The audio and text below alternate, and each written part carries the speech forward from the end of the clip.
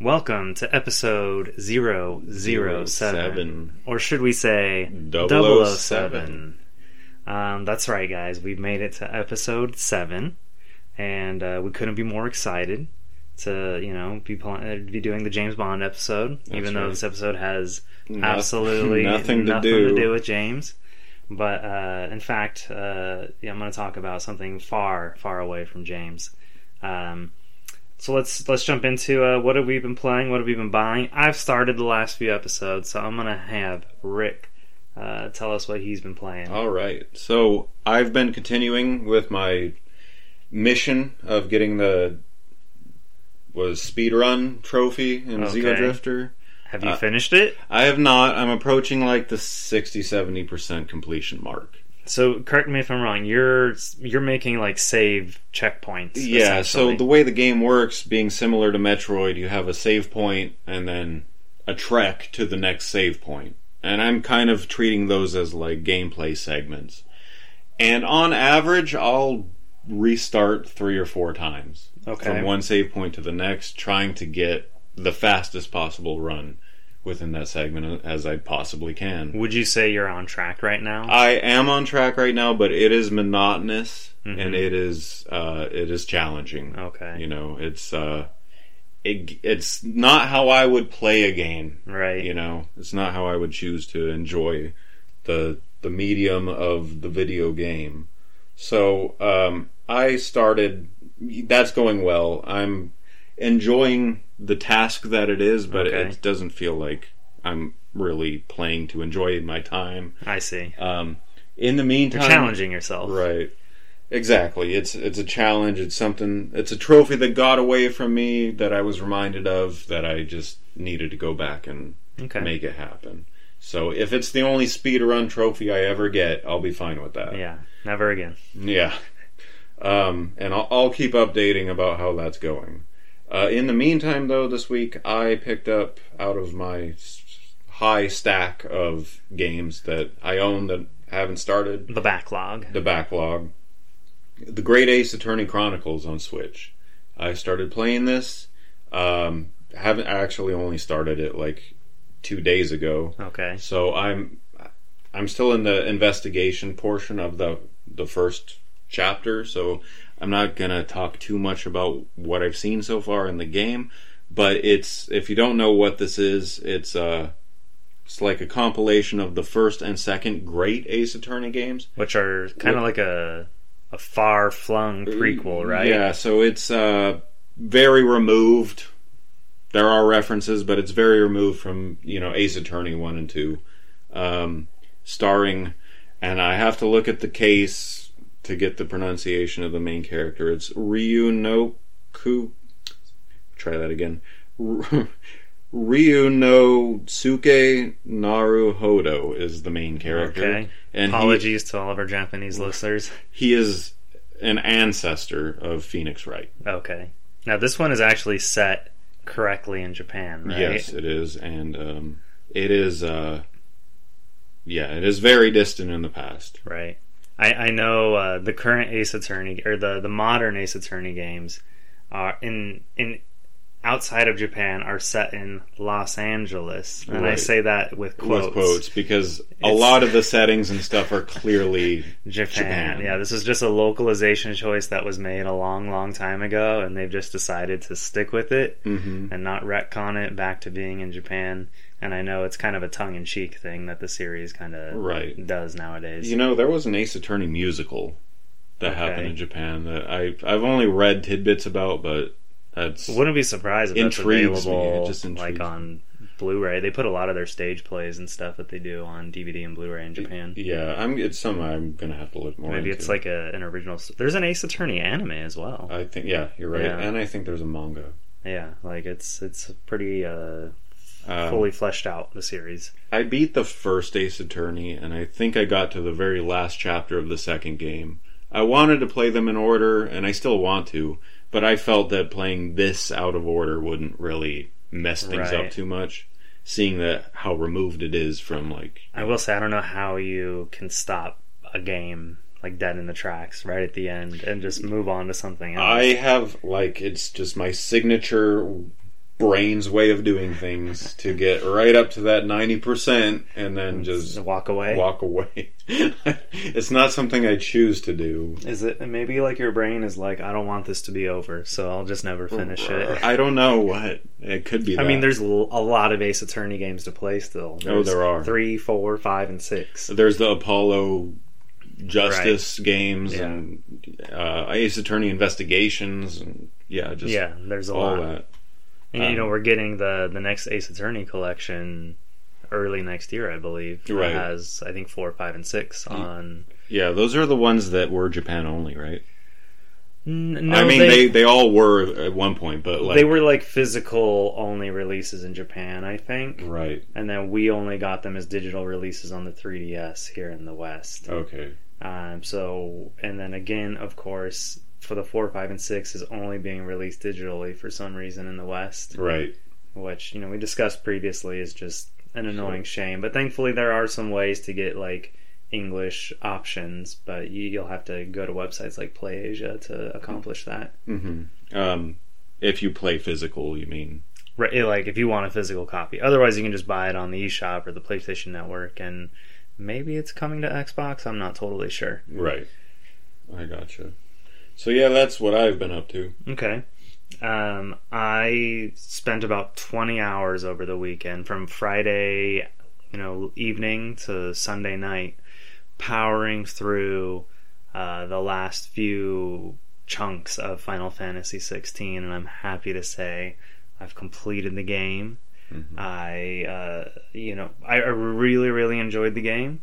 I enjoyed the characters. I enjoyed the story. The final boss was pretty great. There was some like really, really cool moments for, I think, a lot of symbolism. Mm-hmm. Like at one point, the final boss sort of almost has like a Sephiroth-esque kind of look, like he's got like one wing and stuff. Yeah, like there's some interesting callbacks, and there's this really cool moment between the boss and the player character where like one of them is saying like basically they say Final Fantasy like when they talk to each other. I don't know how to like explain it, but like it's just like it flowed so perfectly. Right. Like one of them's like, this is a fantasy or that you live in, or something. I'm just making this up.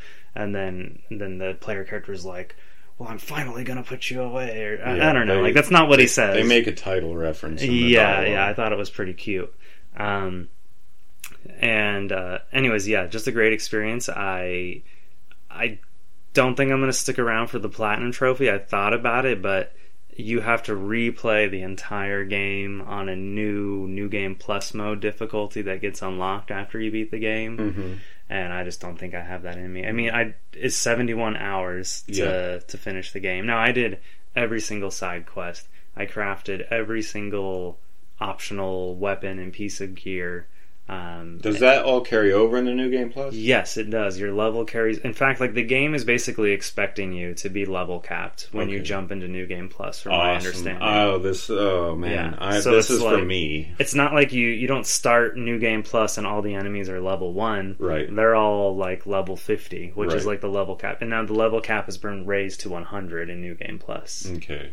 So maybe if I ever get a hankering to play the game again down the line, maybe I will do New Game Plus. But as it stands right now, I'm ready to play something else. It's been taking up a lot of my time. Not that I minded one single bit. In fact, I'm really looking forward to the 2 DLCs that they announced for the game a month or two ago, back at PAX. PAX being this big event that happens in Seattle every year, well, and all over the place actually, but the main PAX event has always been held in Seattle. Yep. And they haven't really said what the DLC is going to be, but just that it would explore the characters and the world of, or the continent of Valisthea further. So that, like everything you just talked about with the New Game Plus especially, speaks to me. I mean, it sounds like the right way to do a New Game Plus. Right. It is. It's and the mode is called Final Fantasy difficulty, or Final Fantasy mode. Okay. Cool. I have to do that now. You just sold me, which I was already sold. So I just sold you on a 70-hour game that you're then going to play a second time for 70 hours. Right. Now, I do wonder if like your quest completion and stuff carries over from the main game or not. I'm not sure. If Final Fantasy 15 is anything to go off of, certain quests will, but hunts won't. Okay. And oh god, yeah. Some of those hunts, I will say, it was a game that I felt like it got easier over time. Like the game felt much harder at the beginning than it did by the end. Now the final boss was tough at times for me. Right. I had some trouble predicting his movements and getting my reactions to his movements correctly. I still managed to do it without having any fails or having to continue. Right. But there was a couple moments where I was. If I hadn't done some of the side quests and increased my potion capacity to max and stuff, I may have had to redo the boss fight at some point. But it was awesome. Maybe one of the coolest. There's a lot of cutscenes near the end. Yeah. And there's this. It's Final Fantasy, right? So before you're doing the one-on-one battle with the boss, there's this really cool tag team thing where there's 3 of you and you're all in your icon forms and you're just having this crazy battle with the final boss up in the skies above this particular area, and it was pretty incredible. And while it's a cutscene, it does have some interactive moments where you're pounding the square button to right. And so I did enjoy it, and it's just super it's Final Fantasy as heck. Yeah. Oh yeah. Yeah, especially the final battle. There's also a big kind of. I hate to call it a quick time event because it's really not. It's not super chat. It's not where you're pressing R1, then square, then X, then circle, and then X 5 times, and then you're not doing something like that. It's there's 2 buttons that are used in quick time events. It's either the dodge button, which is L1 or R1, and then it's the square button for attack. Those are the only 2 things where you kind of have those cinematic dodges or cinematic attacks, I think they're called in the game. Gotcha. Yeah, that makes sense. I can totally envision what you're talking about.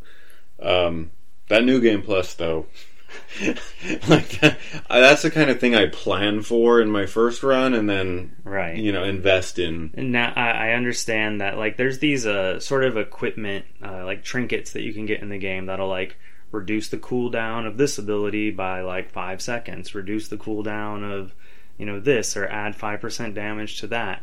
I understand in New Game Plus you can, if you get a duplicate of that trinket, you can combine the 2 and then give it a greater effect.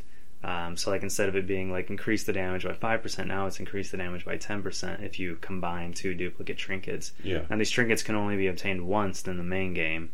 And my understanding is you can keep doing New Game Plus over and over again, and basically eventually craft that crazy trinkets. That follows the rest of the series. But I think because Final Fantasy 16 is one of my PS5 priorities that are current, as well as Honkai Star Rail and well, your PlayStation Portal is going to be here soon, and Mortal Kombat 1. But yeah, I think I came to the realization that subconsciously I haven't touched these games, right?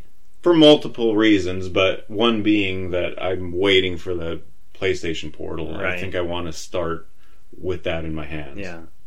I'll be honest. I've been I don't know. You being so positive about the Portal has made me really looking at it. I have a GameStop gift card for $40 that I'm maybe I should just use it on the Portal.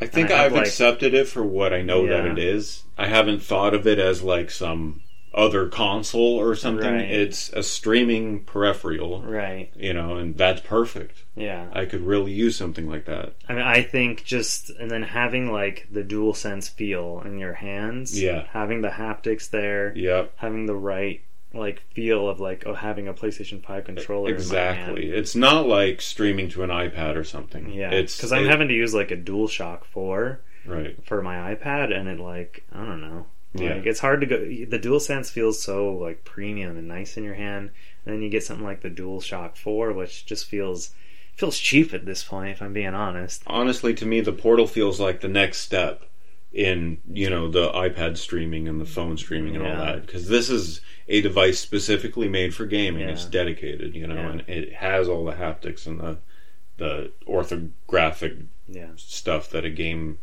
device should have. We'll have to do a deep dive when you get your hands on yours. We definitely I can't will. wait to hear all about it. So since I wrapped up Final Fantasy 16, I thought I'd jump into something a little lighter. I've only been playing it for a day and a half or so, but or I should say I've only played maybe about 2 hours. Mm-hmm. But Super Mario Brothers Wonder, which has just been a breath of fresh air from like the serious dramaticness of Final Fantasy. Yeah. Oh yeah. I mean, I would say it wasn't very melodramatic, Final Fantasy 16. Like, it didn't feel like over the top, like rolling my eyes. Like, the performances were really well done in that game. Mm-hmm. They felt authentic.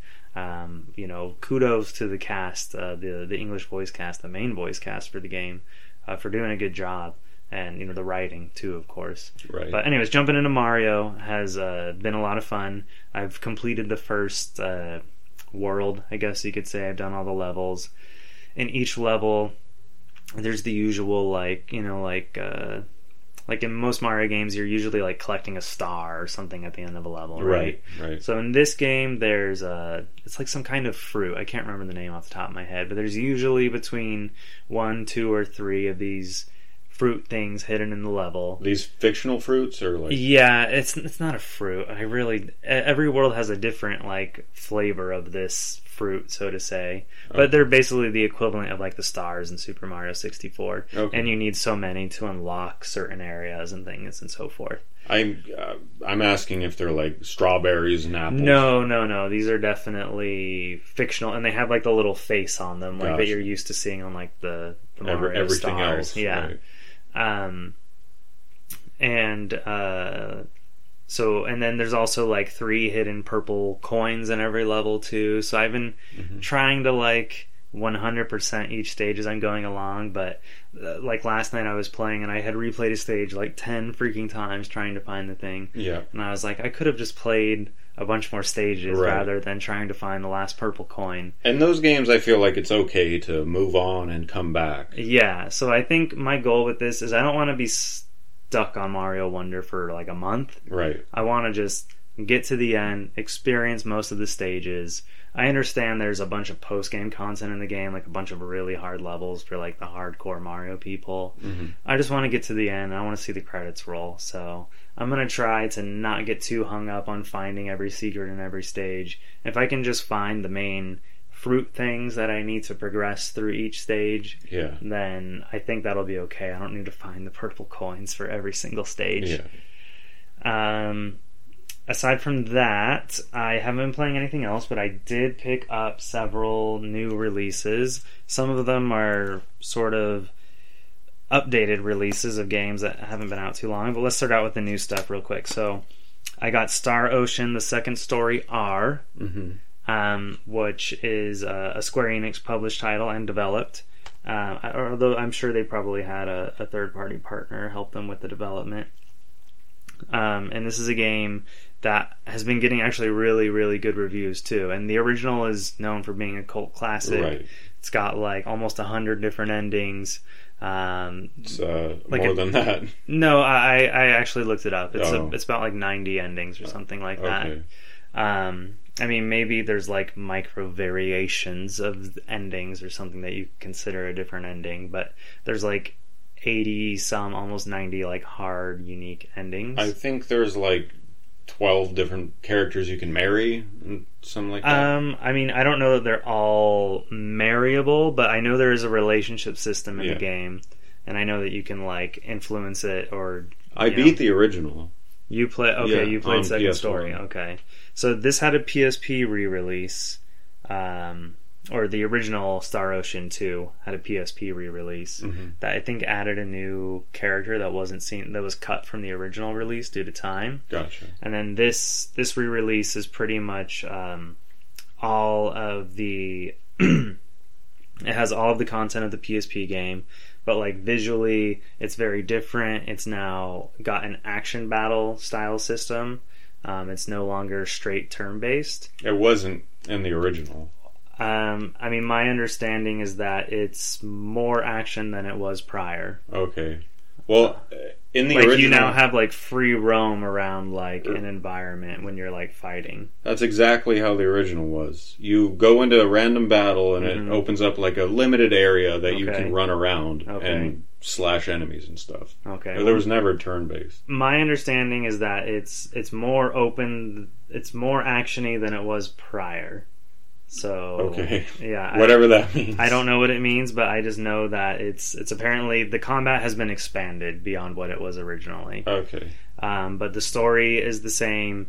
Like a lot of unique things from the original games are still present. Like there was a way to be like a thief and you could steal stuff and gain like the best weapon in the game almost immediately at the start of the game for like the sword using character. Stuff like that is there. Right. You can't recruit everyone, I'm told, so like you really have to be careful with like who you recruit because it'll lock out some other ones. And if you recruit too many people too early, it could lock you out from people available at the end of the game. That was a big thing that was a problem for me when I played because depending on what decisions you make and what route you go, you will lock off.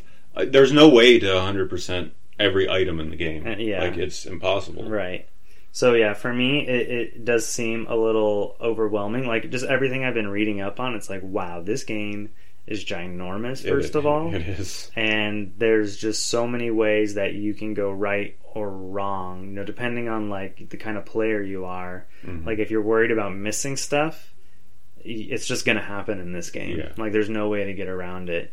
Now, I mean, from what I understand, you can't really mess up the game so bad that you can't beat it or anything like that. Right. But, if you were, like if you didn't talk to this one NPC during this brief moment in the story, then maybe it locks you out of, like, getting something later in the game, Yeah, so I think I'm going to wait until there's, like, maybe a comprehensive guide available for this game on GameFAQs. When it comes to missable content in games, this has always been and has always remained my number one example of games with missable content. I have a memory of us. We were hanging out maybe more than a decade ago, and you were telling me about this game and how crazy it was. Yeah. And so I've always been interested in it since then.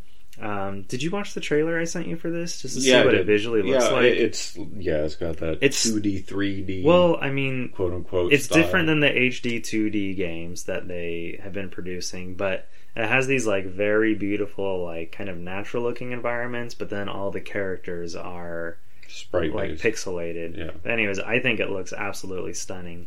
And I understand that like they really like catered to fans of this game. Like you can play the game with, like, if you're a Japanese player and you want the Japanese voice cast, they have the original Japanese voice cast re-recorded all their lines from the PS1 release, and then for the PSP release they had a different voice cast originally, and all of them also returned to re-record all of their lines for this release. And then in addition to that, I believe there's English.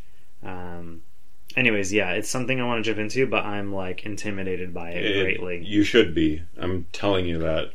Yeah, and like when I see people talking about it online, they all seem to be like experts in the game. Like they played it a million times back in the day, and so like it's almost impossible to jump into the conversation and be like, "What the hell should I do?" Yeah.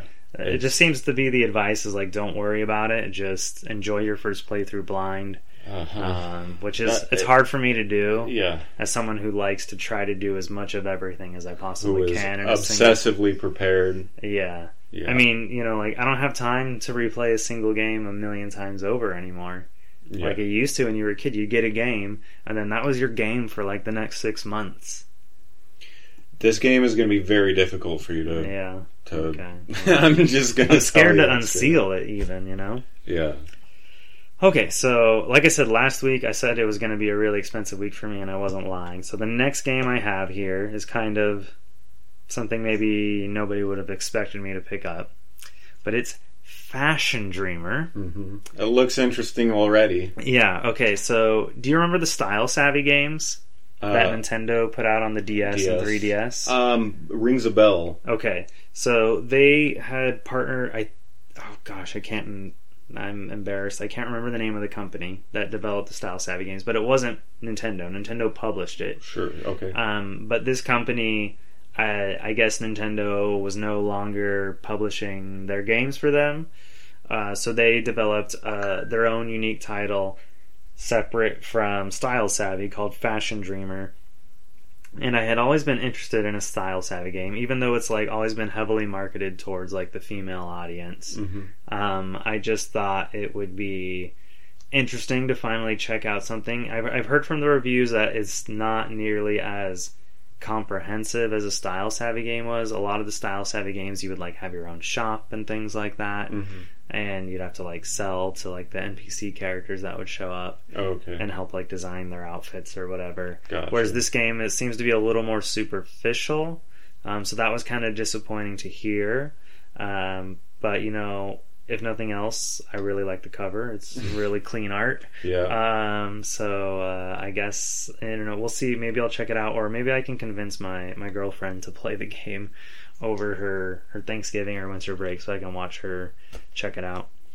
I like those kind of games. They're nice palate cleansers for when you're playing something intense. Yeah, I think so. And, you know, I am curious. I mean, it is very clearly, like, girly and like, you know, like influencer. I understand this game has like this whole like, oh, you're trying to earn likes and things like that. Okay. So yeah, and I guess you can connect online and like share your NPC with other players, and like people can actually like browse and like all the like different, Instagram, like, almost like an in-game Instagram kind of a thing, which sounds interesting. Yeah. I mean, there's like literally like hashtags and, you know, hearts and likes and chat bubbles and friend request looking buttons. It's interesting. It has a different spin. It sounds like than those. So I don't know. It's could be something, but I'm sure there's a lot of people who bought this hoping it was like the successor to Style Savvy, and I think some of them are kind of let down. Like, oh, this is different. Yeah.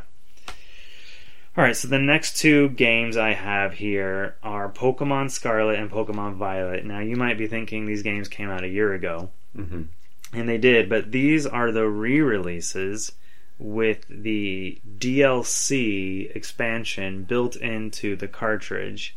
And I say that, but there's a little asterisk there, because so far, only the first DLC for Scarlet and Violet has been released. The second DLC won't be releasing until mid-December. So you might be wondering, well, are they going to do another one? Well, there's that part of me. So here's the thing: the cartridge has the unlock for both expansions built into the cartridge. So after you've downloaded the update, it'll be unlocked, and it won't have to do any kind of like internet check for your game if you're using these cartridges. But the fact remains that only DLC 1 is on the cartridge, not DLC 2. Right. So, as a physical collector, it's immensely disappointing that they couldn't just wait until the second DLC was out. Like I said last week, this is something they did for Scarlet and Violet, and they waited until both DLCs were out, and you know, you can have the whole game on cartridge. Unfortunately, with this case, these are basically, you know, only half the story here.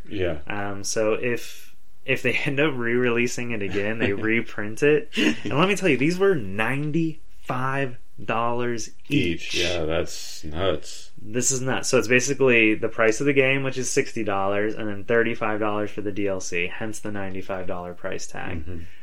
So even though you could probably find Scarlet and Violet for like $50 to $45 on sale at various places at any time. But as someone who has every single ESRB release of the main series Pokemon games, to me these are basically a different version of Scarlet and Violet. In my, you know, the cover is different, the art is unique to it. I gotta have it. And so I wasn't gonna risk, like with Sword and Shield, when they re-released those with the DLC included, you know, they became pretty obscure almost immediately. They were out of stock at a lot of places. They didn't print a huge amount of copies of them. So I'd rather have these than not have these and pay, you know, $200 sealed like they are for Sword and Shield right now. I kind of generalize these kinds of releases in my collecting what is like manifesto. Game of the Year releases? I call them deluxe versions.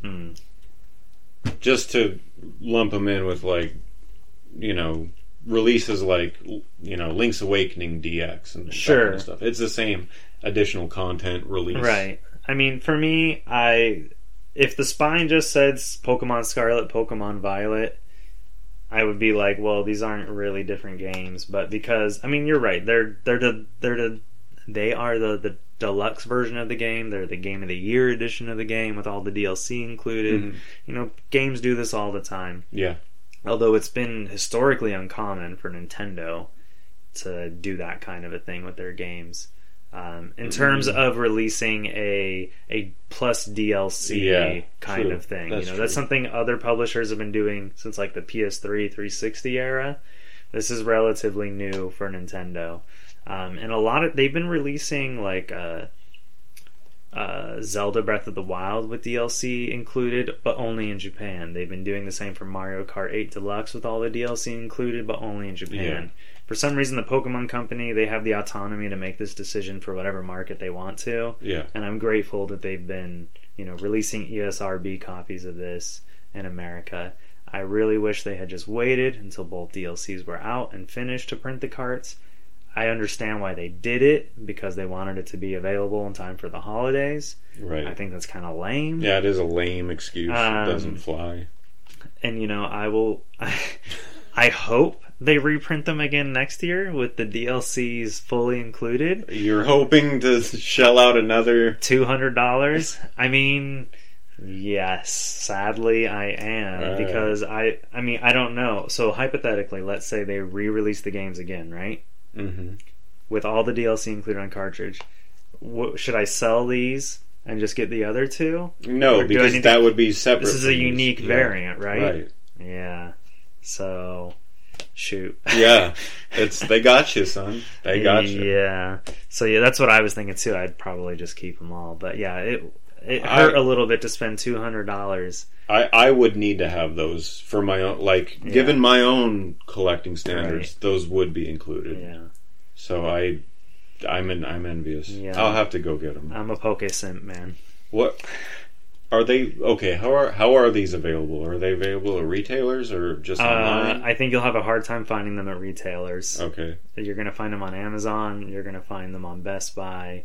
And like Target's website, I don't know that you're really going to see these in stores anywhere. Okay. I mean, I've never heard of a $95 retail game for Switch before. True. So I don't think they put that on. What the store about GameStop? GameStop might have them in person. They might. That's probably where I would go. That's probably the only place you would find them. Right. But it would not shock me if most stores only got a couple. Right. But you can still find them on pretty much all online retailers. But if it's anything like Sword and Shield was, by the end of the year, you'll be struggling to find them. Sure. With Sword and Shield, what I did is I didn't even know that they had re-released them with the DLC included. Like, they were so quiet about it. Mm-hmm. I had found out about it like around Christmas time. And I was like, what the heck? This is a thing? Like, I need to have this. It's the complete version of Sword and Shield. And so I found that shortly after Christmas, a lot of people were selling maybe a copy that was, given to them as a gift for like $70-$80 on like eBay and Mercari. Yeah. So I managed to pick up a copy of each of them at somewhat of a discount. And like I said last week, they're now going for like $200 each sealed. Yeah, which that's is crazy. Absolutely nuts. Do you have to have these sealed, or are you going to keep yours sealed? Yeah, I mean, I already purchased the DLC digitally for Violet version. Mm-hmm. I haven't purchased the DLC for Scarlet. I don't know that I'll need to. I know with Scarlet and Violet, they kind of incentivized you to purchase the DLC for both, because for the first DLC, for Sword and Shield, they incentivized you to buy the DLC twice, because Urshifu, the mythical Pokemon from the first DLC in Sword and Shield, had two versions, and you had to make a choice which version of Urshifu you wanted it to evolve, what version of Kubfu evolved into two different Urshifu forms. So, naturally I picked up the DLC on both so I could get each variant of Urshifu. Right. It remains to be seen if the final DLC of Scarlet and Violet will try to make that same incentivizing thing. The first DLC hasn't done that, thankfully. Right. So I haven't felt the need to pick up the DLC for Scarlet. I might consider picking up the DLC. I might consider opening the Scarlet one if there is like a DLC exclusive Pokemon. But a part of me would rather keep it sealed and just pay $35, which right. That's just something else. It's just the amount of money.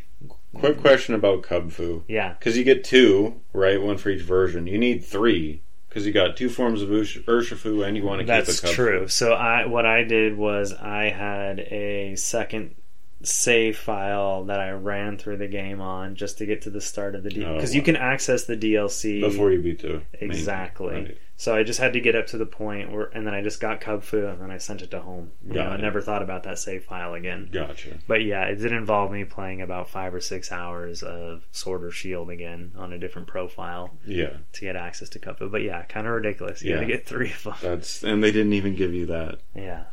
So anyways, we're already at the 35-hour mark, and we haven't even talked 35 minutes. 35-hour. Oh my god, that's ridiculous. Imagine, dude, a 35-hour podcast, the file size. Forget it. I don't think we'd be able to upload it. So we're at the 35-minute mark. So let's jump into the news. And I'm going to take lead on this first story here. Shortly before or after we recorded last week's episode, it was announced that Bungie... Well, it wasn't really announced. A bunch of employees just went to work and found out that they were being laid off.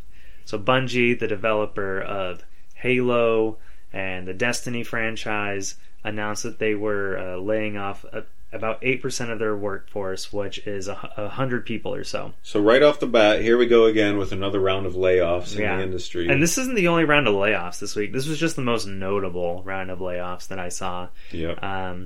And so Bungie was acquired by Sony last, I think it was February or March of 2022. And what's interesting is that Bungie told employees back then that no one would get let go because of the acquisition by Sony. And that's probably still true. Correct me if I'm wrong, but I thought it was 2019. No. Okay. No, it was early 2022. 2019. Yeah, no. This is a fairly recent acquisition. The last 2 or 3 years have been like an acquisition battle. Mm-hmm. But this is definitely something that's happened. I say that because some of the articles covering it mention 2019, but also your notes here say 1.5 years ago. So it is the year 2023, almost the end of 2023. So if we run the math real quick, 1.5 years ago is early 2022. Okay. You're right. You okay with that? Yeah, okay. All right. You've convinced me. So 2022, we just got Rick looking like a goof. I'm just trying to make sure this stuff's accurate. Yes, it definitely happened in 2022. Oh. I followed this story pretty closely back then. I don't play Destiny anymore, but I was a huge Destiny player. Yes, you were. Almost 2,000 hours on the original Destiny. I remember giving you a bunch of my can tabs from Red Bull when they had that. Red Bull or Rockstar. There was some kind of promotion they had, and I was like, Rick, you need to buy Red Bull for me. I think both of them did. At various points. Different times, Yeah, so I remember... Yeah, I don't even remember what damn tabs got me. It was like... some cosmetic thing or something, no doubt. I don't even know if it was that. I think it was just in-game items. Oh, okay. Well, probably didn't amount to much of anything. Yeah. Again, Bungie, even a first-party Sony studio, is not immune to this troubling industry trend. Bungie claims that the layoffs are due to all-time low player sentiments, low pre-orders for the next expansion, The Final Shape, and revenue targets being missed by 45%. Now, these are internal revenue targets set by Bungie themselves, not by their parent company, Sony. Question about these statistics. Are these regarding specifically Destiny or all Bungie? Well, Bungie only has one product on the market, and that's Destiny 2. I mean, technically Destiny 1 is still available to play, but I can't imagine it's creating that much revenue, and I wonder how long it is before they pull the plug on those servers to begin with. Gotcha. Now, like, some notable people were let go. Like, you can clearly see that Bungie was not just targeting, like, low-level new employees. They were targeting some people who had been there a long time, some people who were probably pretty expensive, including long-time Bungie composer Michael Salvatore. He had been with Bungie since 1997. He'd worked with them on essentially every single project they had ever put out. Yeah. And so that was shocking. And it wasn't just Michael Salvatore. There was Michael Salvatore's protege, who was also a composer, was also let go. Gotcha. That's just sad that their legacy composer... Yeah. I mean, they had one other composer who had worked on Halo and the original Destiny, and famously there was like a lawsuit and he was fired. I cannot think of what his name is. It's like something Marty O'Donnell. Okay. That's what it is. Yeah, there's a big feud between Destiny and Marty, or Bungie and Marty, and now Michael's gone, so like none of the original composers at Destiny are still there. They're clearly probably going to be leaning heavily on their new talent to, do composition work for the games. Now, it's probably likely that Michael had already finished work on this Destiny expansion, right, which is touted to seemingly be the final Destiny 2 expansion. Okay. They've said there's going to be small story bits for Destiny in the years to come, but given that we know that pre-orders are down, player sentiments are low, and their revenue targets are missed, it wouldn't shock me if this is the end for Destiny, which is kind of crazy to think about because they had such a massive hit on their hands at one point. Right. And we're only... Next year will be a decade of Destiny, and to think that it's basically over for Destiny is kind of crazy to think about. Their next game is called Marathon, and it's a throwback to a game they developed a long time ago, also titled Marathon. It's apparently a multiplayer extraction shooter, and that's kind of a popular genre of game at the moment, especially on like the PC space. Right. I think it all started with an Ubisoft like Rainbow Six Extraction or something like that. And ever since then, a lot of people have been making extraction shooters, and apparently it's scheduled to get really big next year. There's like 3 or 4 supposedly coming to market in the next 2 or 3 years. Right. And so Bungie's jumping into a very a soon-to-be populated space. No promises of success there. When you're chasing a trend like that. I don't know. Now I'm kind of worried about Bungie. Like their Destiny seemingly kind of circling the drain a little bit. Yeah. Well, if you think about it, Destiny is very much one of those games as a service type. Oh yeah. Structures. It's hailed as being one of the best. Design wise. It makes sense that a live game like that is going to die at some point. Yeah. I mean, just probably a lot sooner than anyone expected. Mm-hmm.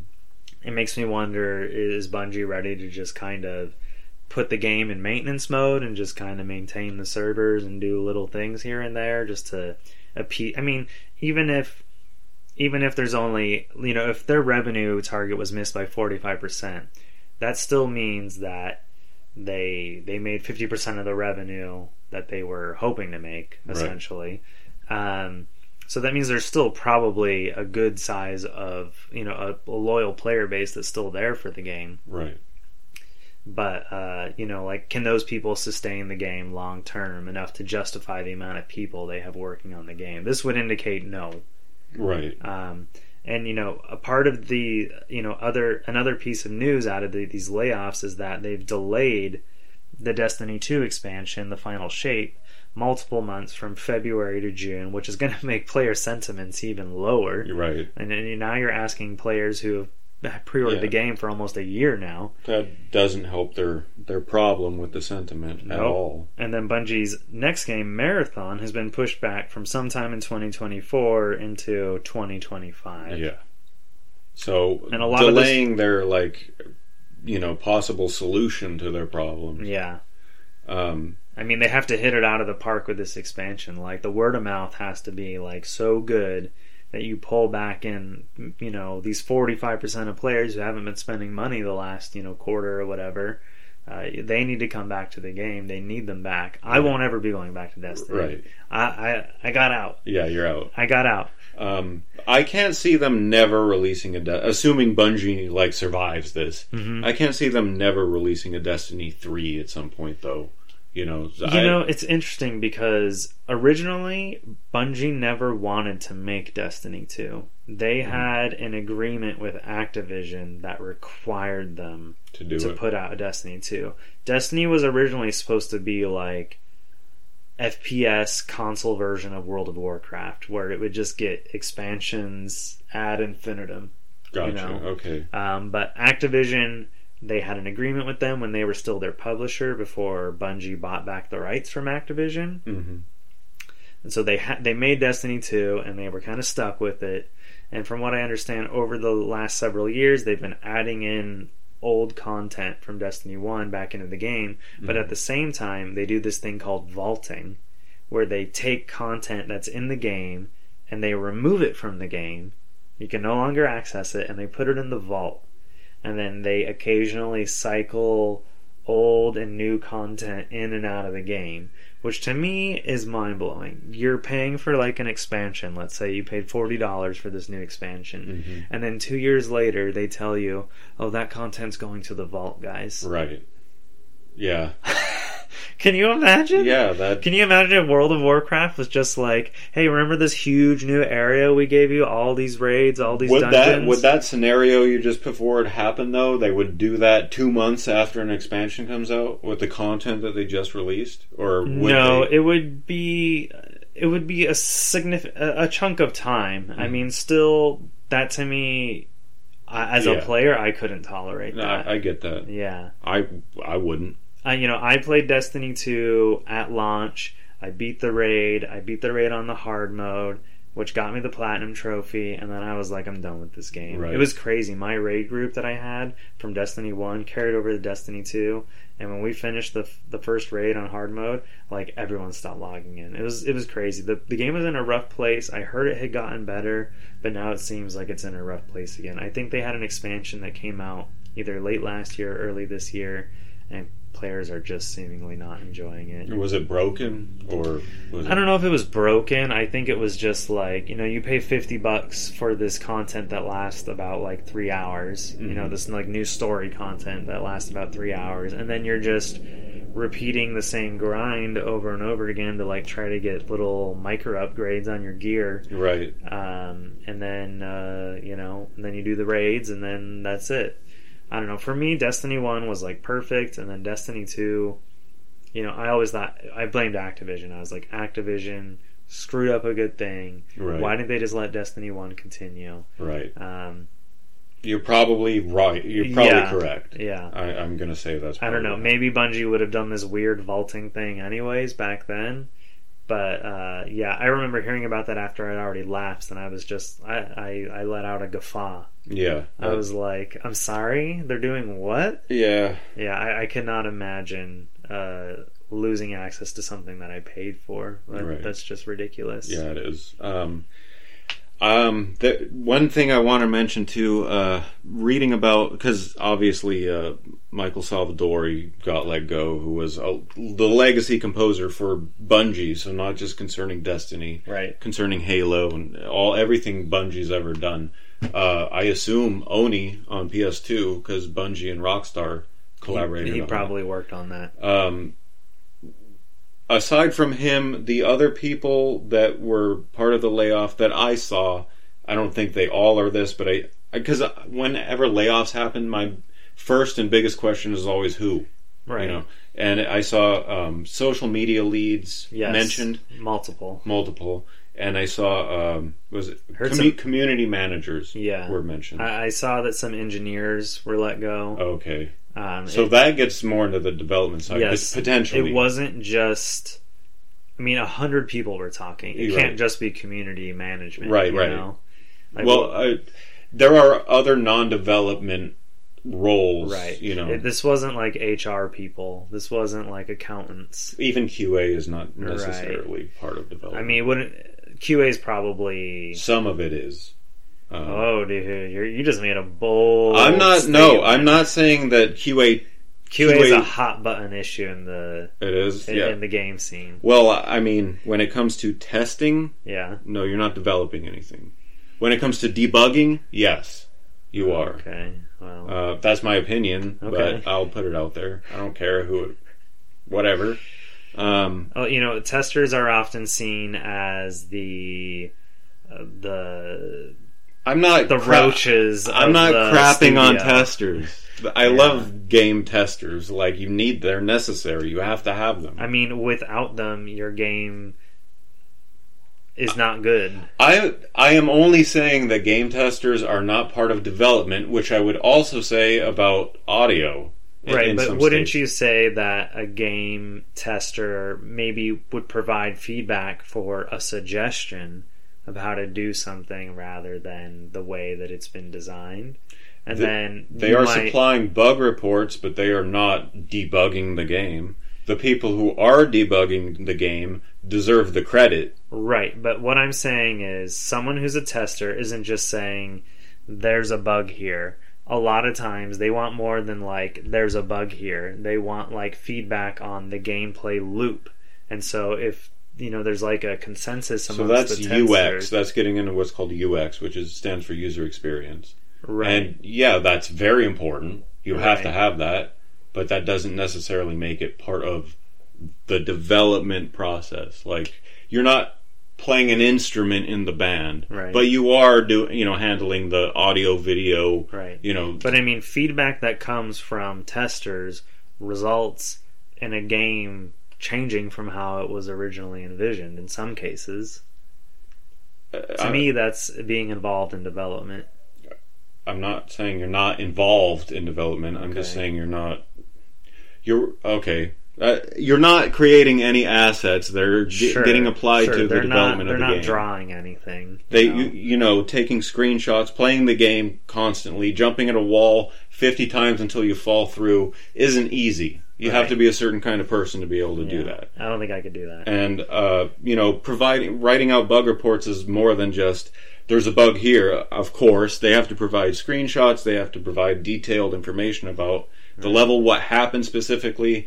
Usually testers have some education on like game code and how colliders work and how other game objects and game prefabs interact with each other, things like this. I'm not saying they're not educated. I'm not saying they're not important. I'm not saying they're not 100% necessary. I'm just saying that they're not creating assets.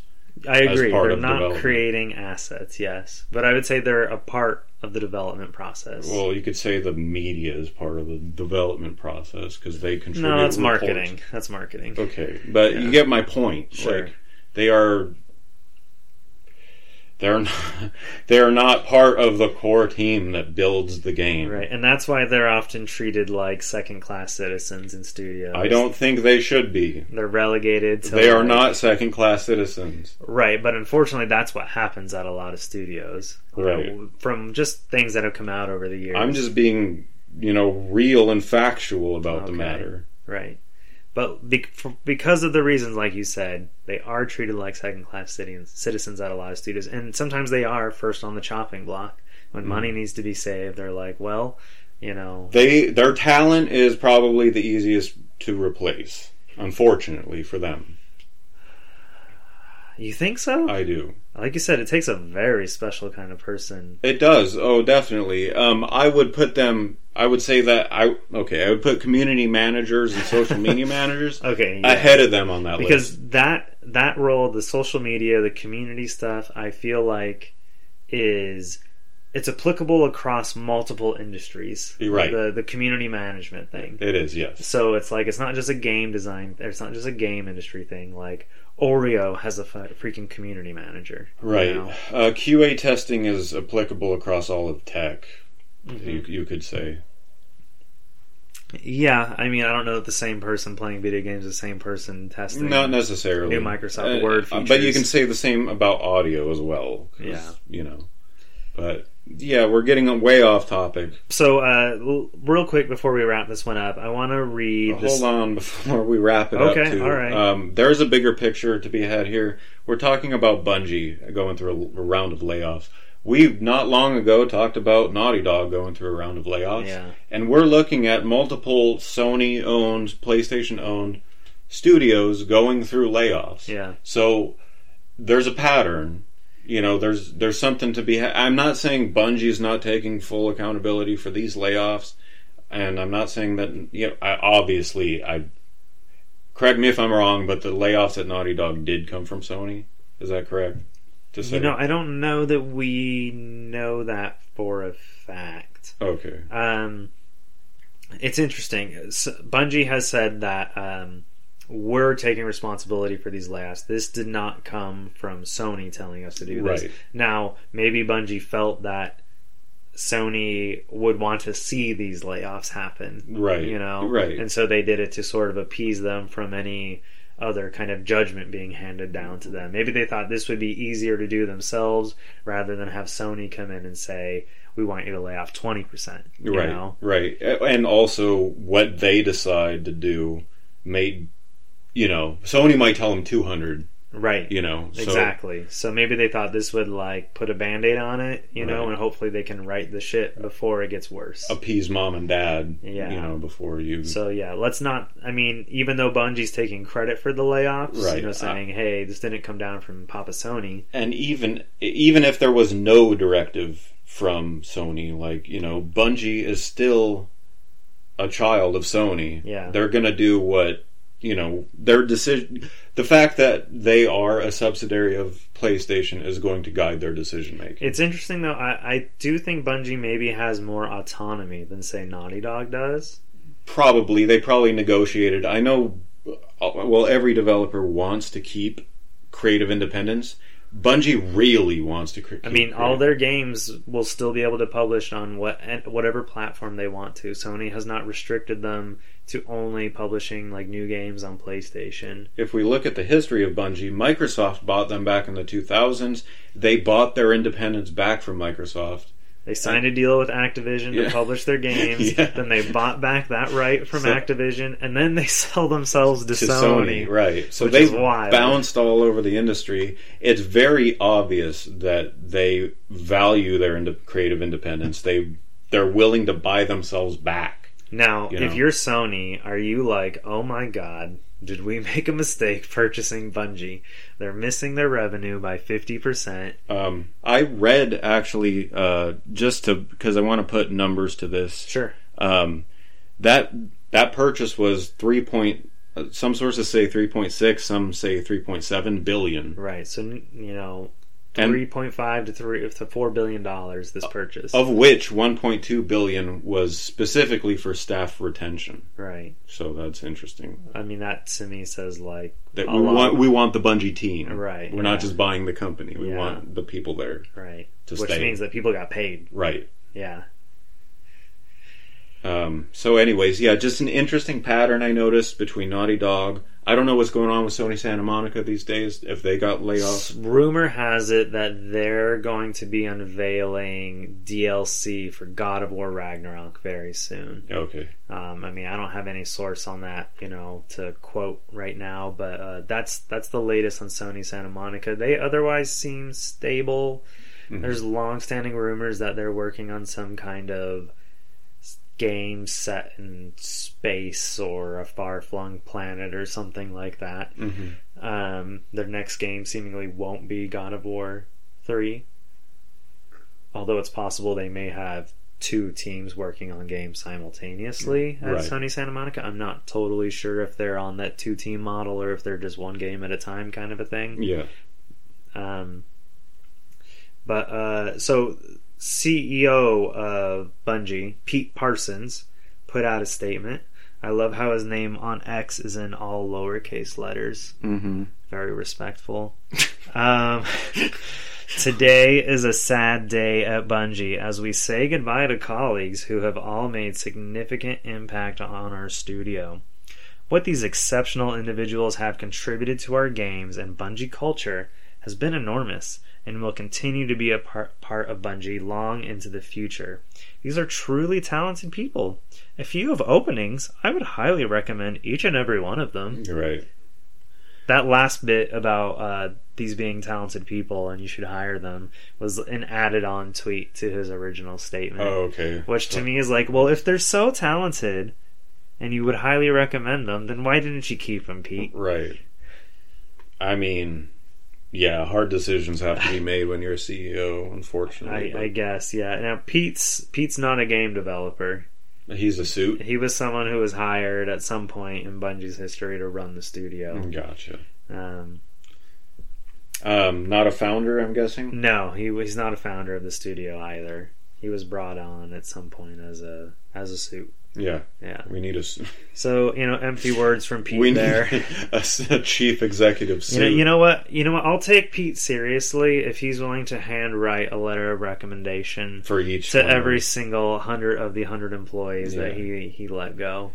Until that happens, I don't believe a word that dude just said. That's not a hard ask. We're not asking for him to... What is Pete doing every day? Yeah, right. Probably not much. No, he's probably showing up for 2 hours in his designated parking spot. It is, Tesla Model X. Yeah.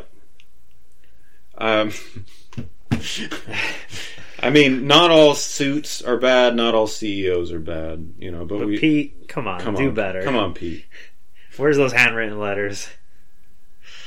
All right, so we're gonna move on from Bungie. I guess we can maybe do one or two more stories before we take a break. We're already at the hour mark. One more. All right, so let's jump in. I'm gonna let Rick take lead on this one. So Atari has been on a little bit of their own acquisition spree. Atari's been making some big swings that are kind of surprising to see, given what I've seen of Atari over the past, 7, 8, 9 years. Which has decade. Not been much. Not been much. But other than questionable decisions. Yeah, that's what I mean, is questionable decisions. But more recently, I'll get into that too. Atari has been on a bit of their own... sorry.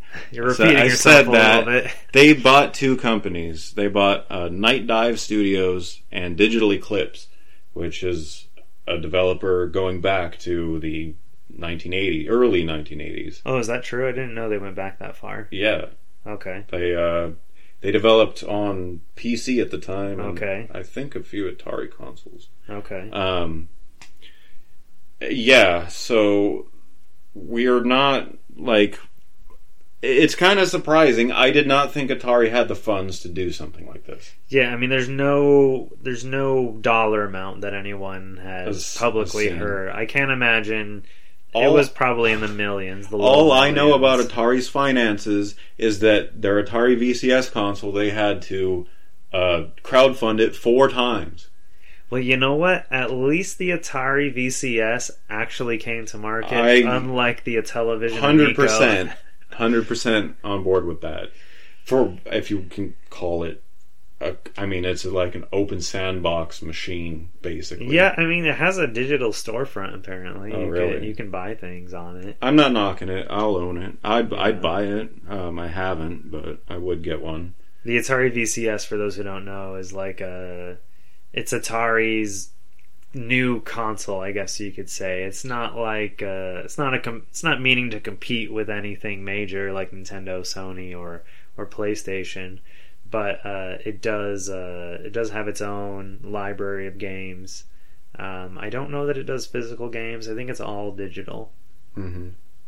Yeah, I'm pretty sure that's correct. So Night Dive Studios, the one they bought, I believe, last year, they're known for putting these really high quality remasters of old school, I say this affectionately, boomer shooters. Mm-hmm. So all the first person shooters from the 90s, they put together, they did the remakes, the remasters of the Turok games, mm-hmm. And a bunch of other titles, and they continue to just constantly put out acclaimed remasters that keep the authentic look and feel of the original game while modernizing them, making them accessible, and improving. A lot of these old games ran at really crappy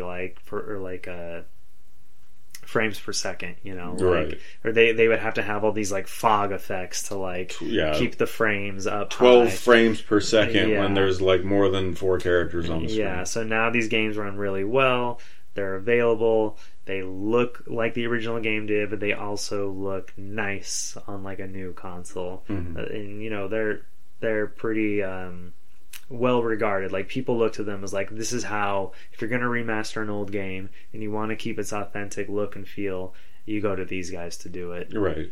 But yeah, they specialize specifically in the boomer shooter genre. And now Digital Eclipse, they also work in the remastering of classic games. I think last year they put out the Atari 50th Anniversary Collection. Crazy to think that Atari has been around for 50 years. Yeah. And that was really well regarded. It had this like built-in sort of like documentary sort of timeline thing going, like almost like a digital museum where you could also play the games featured in the museum. Right. This Atari 50 collection.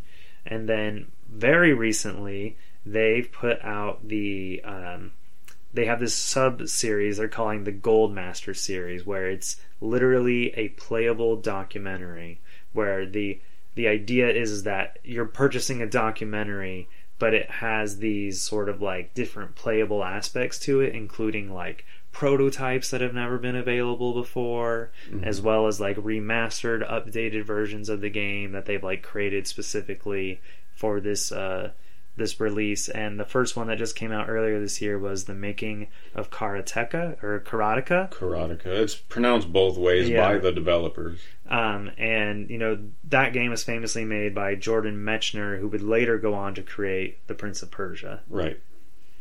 Yep. And so both of these studios have a focus on remastering games from the 70s, 80s, and 90s, which is exactly what probably Atari is looking for. It's like perfect for them. You know, and I don't know, like to me, I take from this that like Atari is like, it seems like they're building towards something. Like they can't just be acquiring. I think they're switching directions. They're trying to get into a groove. Yeah. I don't know anything about the administration situation within Atari, but I can tell you that during the VCS and all the prior, their Bitcoin, their cryptocurrency, I think it was called Atari Token. Their stuff with Roller Coaster Tycoon, some drama there. One of the prominent people was Michael Artz. I think it was I might not be correct, but I think it was the chief financial officer of Atari at that time. I'm not seeing any. I was actually pretty familiar with some of the top brass names at Atari because I was following some of the stories closely. Looking at the roster now, I don't see the same names. Yeah, there was some kind of change of hands somewhere in the last like 2 years or so. Like long gone are the days of building an Atari hotel in Las Vegas, which I'll be honest, I saw the concept art for that, and it looked really cool. It looked cool. It would have been like, because I mean Atari with their casino game approach and stuff, I could see that working out. But I would rather have this Atari than that Atari. For sure. Yeah, 100%. And they've seem to be making some really good decisions, in my opinion. Cartridge re-releases, as expensive as they may be, and we can talk about that. The 2600 Plus console. Right, so the Atari 2600, earlier this year, they put out a new version of the 2600, which is their classic console that everyone knows them for. Their biggest success. Yeah. And the 2600 Plus is a modern re-release of the Atari 2600. It'll play your old cartridges. It'll play reproduction cartridges. And I'd love to see like Atari publishing homebrew games, you know, as official I think titles. they are. Yeah, that's awesome. I think they are. That's what they need to be doing. They are releasing officially licensed new 2600 games now. Perfect. That's awesome. That's what they need to be doing. Like, could you imagine if Nintendo was like, hey, we're going to get into the business of publishing new Game Boy games? Like, that would be crazy. It'd be even better, and they might be doing this, if they did put them on modern consoles as well, you know. Because there might be digital releases of some of these new games as well. And that's all they would need for that. I mean, it's going to be a hard ask for people younger than 50 to play that. To like say, hey, spend $15 on this 2600 game. Right. I mean, their pricing is obviously important too. Yeah. It can't be ridiculous. I feel like Atari, with their cartridge re-releases, which they've been selling on their own, I've seen them on Limited Run's website, they're selling these really premium cartridges with like, you know, a bunch of extraneous stuff. Box and stuff. They're like $100. Yeah, that's a lot. To me, like, they're clearly... This is one thing where I'm like, well, it's a little questionable. You know, they're still seemingly chasing that, like, 50-plus guy who's got more expendable income and wants to relive, you know, his childhood from the 70s. Right. They could focus on remakes of some of their old, some of their old classics. Yeah, there was something that they put out, I think it's called Atari Mania, or something to that effect, where it's like, do you remember Nintendo did those NES remix games?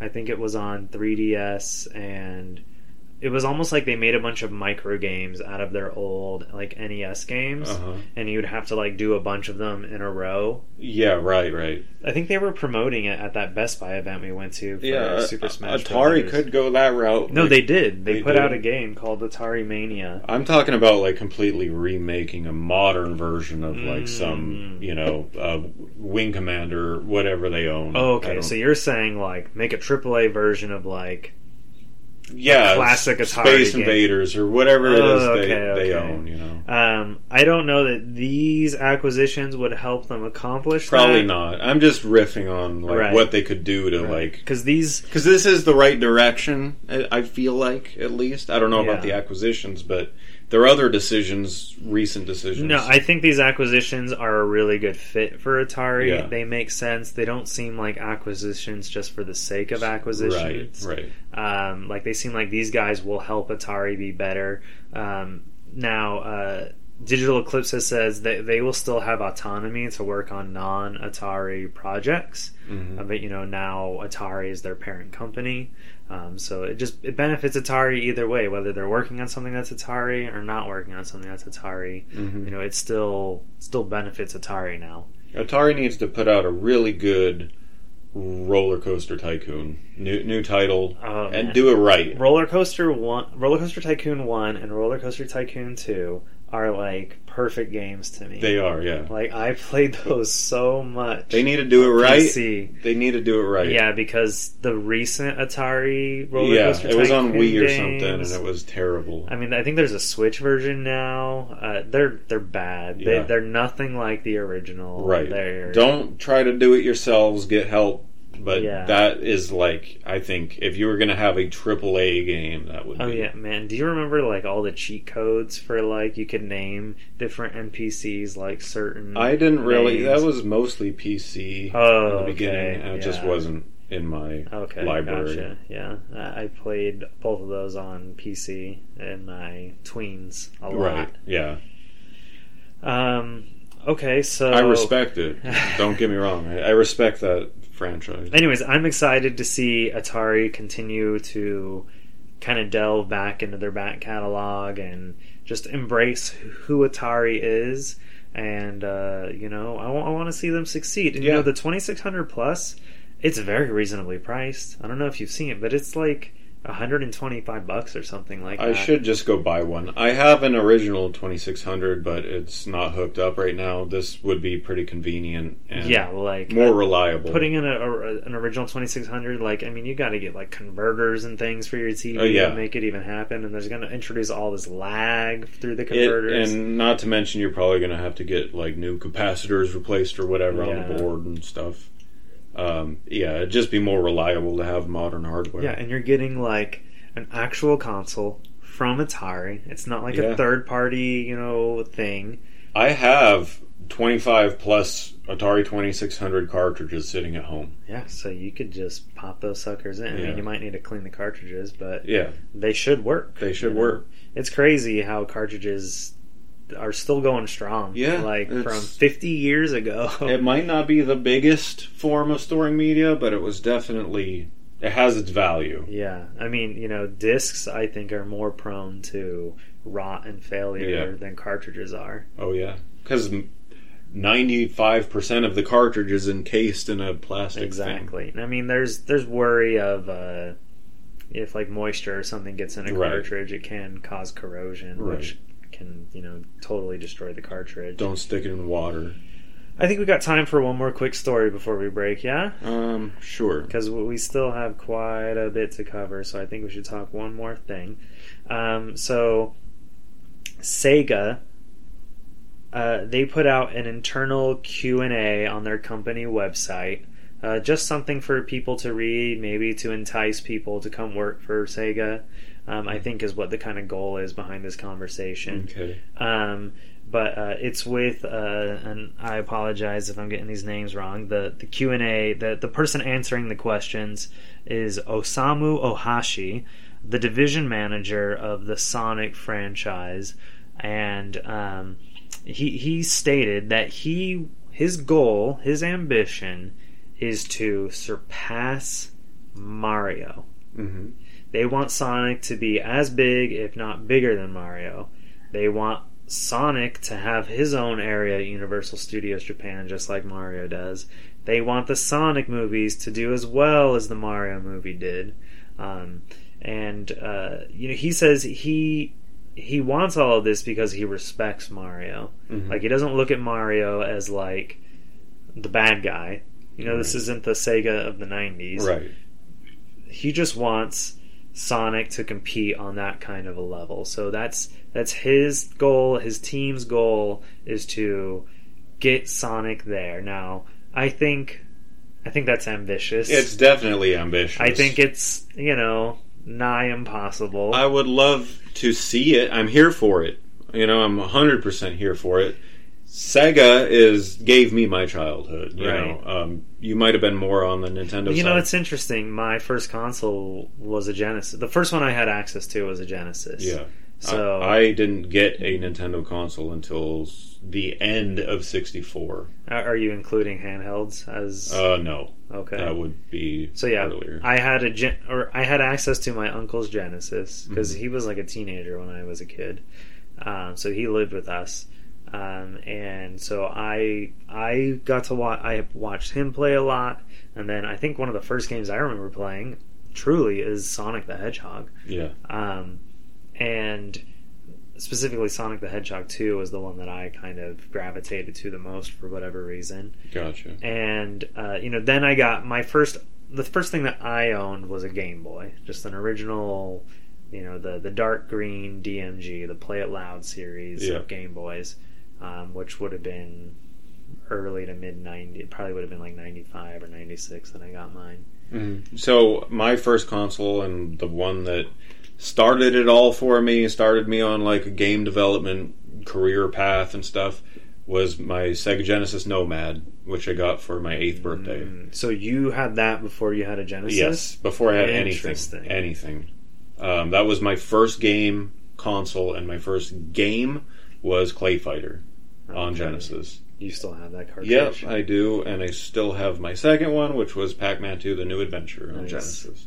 So Sonic came very soon for me, right? And I had all three of them, played the crap out of them, know every level by heart. So, like, what led? Who bought the Nomad for you? My parents. It was a Christmas gift or something. It was my parents, because it was going out of like fashion, and it was probably on clearance. And they got me that, but I still have it. So the Nomad, for those that don't know, was the Genesis portable version of the Genesis. What year is this? That played physical Genesis games. Rough idea. What, the year I got it? Yeah. 1994? 93, 94? So you're telling me you were 4 or 5 years old when you got this? Maybe later.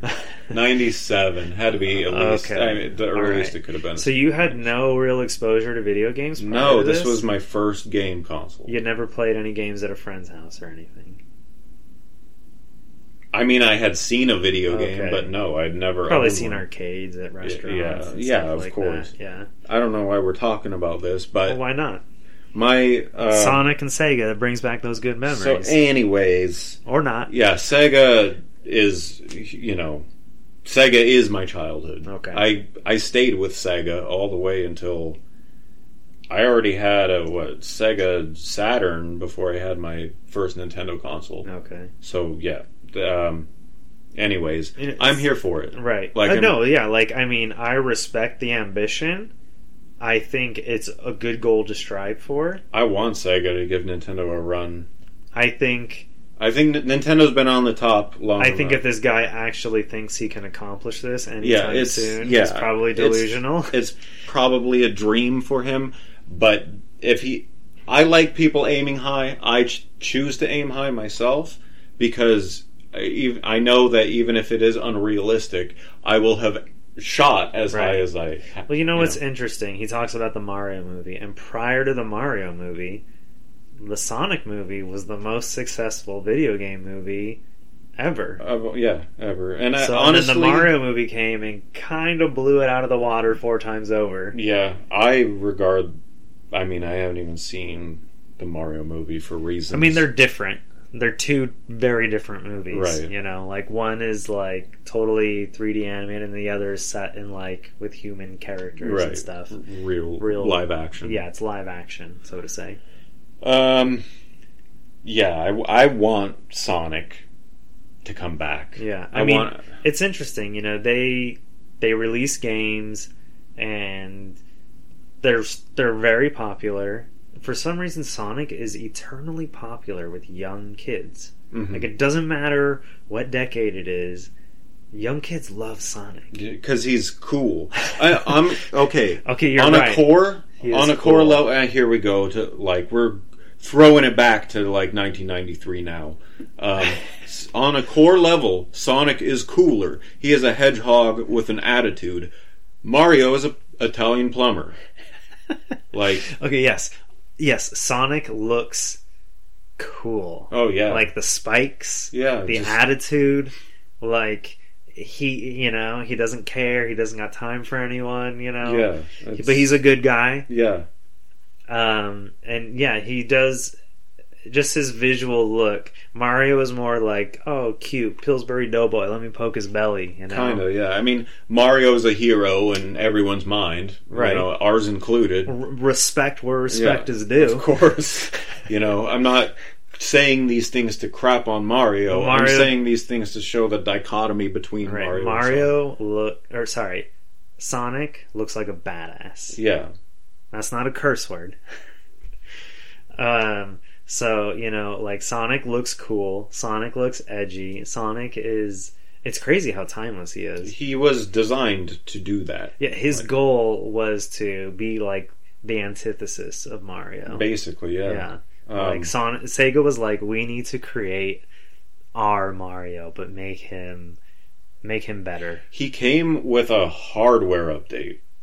That was the blast processing of the Genesis, It was a pure marketing term. Meant nothing. It was, but if you think about it, real or not, and the Genesis did have capabilities that, the Super Nintendo. Sure, vice versa.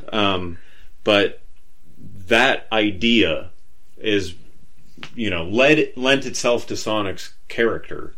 He runs fast. Yeah. Because the Genesis is supposed to have blast processing. Right. Like if Mario and Sonic were in a race, well, at this point they have been in the Olympics several times together. And I mean, I'm also happy that Sega and Nintendo work together. I'm not sure how I feel about Sega if they announced that they were coming back onto the console market. Hypothetically, speaking, I'm not saying that they are.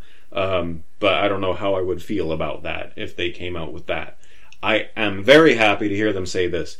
Even if it is not a feasible thing, to aim that high is to shoot high. I agree. I want to see them blow people away again. I mean, they had Sonic Mania a few years ago, which did blow people away. It was great. It reviewed really, really well. Unfortunately, Sega seems to think that it's a mistake to release pixel art games, and so they're now saying that they don't want to do a Mania 2. So they just had this new game come out, Sonic Superstars, which is a 2D Sonic, but it's done in a 3D style. Right. It apparently has the same physics and gameplay engine as Sonic Mania, so it plays similarly or the same, but it has a 3D art aesthetic. Yeah. So I mean, that's a little disappointing for me. The fact that they won't do something else like Sonic Mania again. I mean, I'll never say never. There's a good chance they probably revisit. Nintendo doesn't really make too many pixel art Mario games. They're not trying to go for old school Mario aesthetic. They don't, but I think they're in a different situation than Sega is. Of course. I think there's some people who have to, some companies, some publishers have to rely more on nostalgia than say Nintendo does for a million different reasons. Right. See Atari, and I think Sega can lean on that. Yeah, oh yeah. Sega's in a good position. They've been surviving. You know, they gave up being a console holder, but they've been surviving in the industry, in the ecosystem.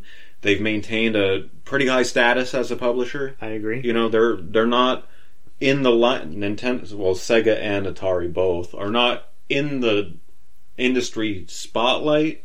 I mean, Sega more so than Atari. Exactly, yeah. Sega more so than Atari. But they're also not, you know, teetering on bankruptcy or something. Like, no one's forgotten about Sega. Right, exactly. Atari is more forgotten. They're trying to make a comeback, you know, and I'm rooting for them. The Atari property has been handed to different holding companies, right? You know, and it's kind of not really a game studio, and then it is sometimes. It's more so now. Yeah. I mean, now they actually own studios. Right. That helps. Oh, yeah, definitely. You know, like branding-wise, if you look at Sega and Atari, they're probably, like, in terms of, like recognition... Oh, both are legendary logos. Yeah. Legendary. You can't talk games without those two logos. You walk around anywhere, you're going to see someone in an Atari t-shirt. Yes. You know, it's crazy. Those two logos go on the same t-shirt as, like, the Nintendo logo. Yeah. They're that big. Yeah. Same with Namco. But yeah, Atari has been coasting on a logo for 20 years. Yes. And now they're trying to get back into the game. Exactly. Whereas Sega has been actually in the game this and whole all time. kind of these weird, sometimes sketchy projects that they announce. Oh, yeah. And just, the Atari Flashback was another thing which I think was not a bad thing, right. But it wasn't what they needed. Right. But yeah, I'm happy with the direction Atari's going. I'm definitely happy to hear that from Sega. That means, you know, because if you think about it, Sega, we've talked about this privately, they kind of seem to be positioning themselves to be bought out. Some people suspect. Some people suspect. Yeah. To hear them express so much pride in their identity and their legacy makes me happy. It makes me smile. Now, there were a couple of other interesting points that came out of this Q&A beyond the aspiring to be big or as big as Mario. One of them was that 95% of Sonic game sales come from outside Japan, which means that the Japanese don't seem to really care that much for Sonic. They're not really as enthusiastic. I'm not surprised. I think that the Genesis and the old school Sega had such a big impact on the United States. I mean, you know, basically during the 90s, Sega like handed over control of like the brand to America. Well, they told them that and then reneged a few times and then kind of went to war with them. But I mean, Sonic games were not just a Japanese creation. No. They were a collaboration between North America and Japan. The Sega 32X was designed in America. Yeah. It was an American, system or peripheral library standard. I think it maybe had to do a lot with the marketing back then. Maybe there wasn't so much of a console war in Japan as there was here in the States. But I think that console war legacy has had such a lasting impact on, people here in the States that like Sega has remained, especially Sonic more than Sega, has remained such a huge icon here. Right. And if you think of Sonic at his height, remember Sonic O's on the shelf at the grocery store? Sure. Like, that's what Sonic, he was on everything. You can put him on anything. Sonic still gets cereals. Yeah, he does. Yeah. And he should. And he should get more than cereals. He should be on get all kinds of stuff. Fruit roll-ups. He should be... Yes, please. I'll buy. Green Hill Zone roll-ups. I'll buy. If I'm going to buy fruit roll-ups, they might as well be Sonic. Sonic is a very marketable cartoon character. Yeah. Yeah, beyond video games, he's got a huge appeal. Oh, yeah. And the Sonic cartoons. I'm not even going to start on yeah. I mean, dude, Sonic kissed a girl. A human girl at one point. How many Sonic cartoon series has there been? There was the Deke cartoon. Deke! And then there was Sonic X or Sonic Advance or something like that. I think I remember Sonic X as an anime. Anime? Anime. That's anime, whatever you prefer. I see, if I say anime to Matthew, I get corrected. And if I say anime to you, I get corrected. Alright, well, you're just in a lose-lose situation, Yeah, dude. it's kind of not You sound fair. you sound a little too pinky out when you say anime. Weeaboo? Yeah, you sound I like believe a is the weeaboo. correct term. I'm not, but... Okay, so the other fun, interesting piece of information to take from this interview was that Osamu Ohashi's second goal, or other goal, is to create Sega's second Sonic. And I say those two words with quotes. I don't mean that they want to create like Sonic's son. A new Sonic. Yeah, they're talking about creating a new beloved IP for all ages that the world will know all over. So, I mean, that is, if you thought beating Mario was hard, Yeah. this is even harder. Because his first goal wasn't enough to surpass Mario with Sonic. They're talking about creating another. I mean, so character. Nintendo has Mario and they have Zelda. Those are probably their two biggest things, period. We'll be talking a little bit more about Zelda pretty soon. Sure.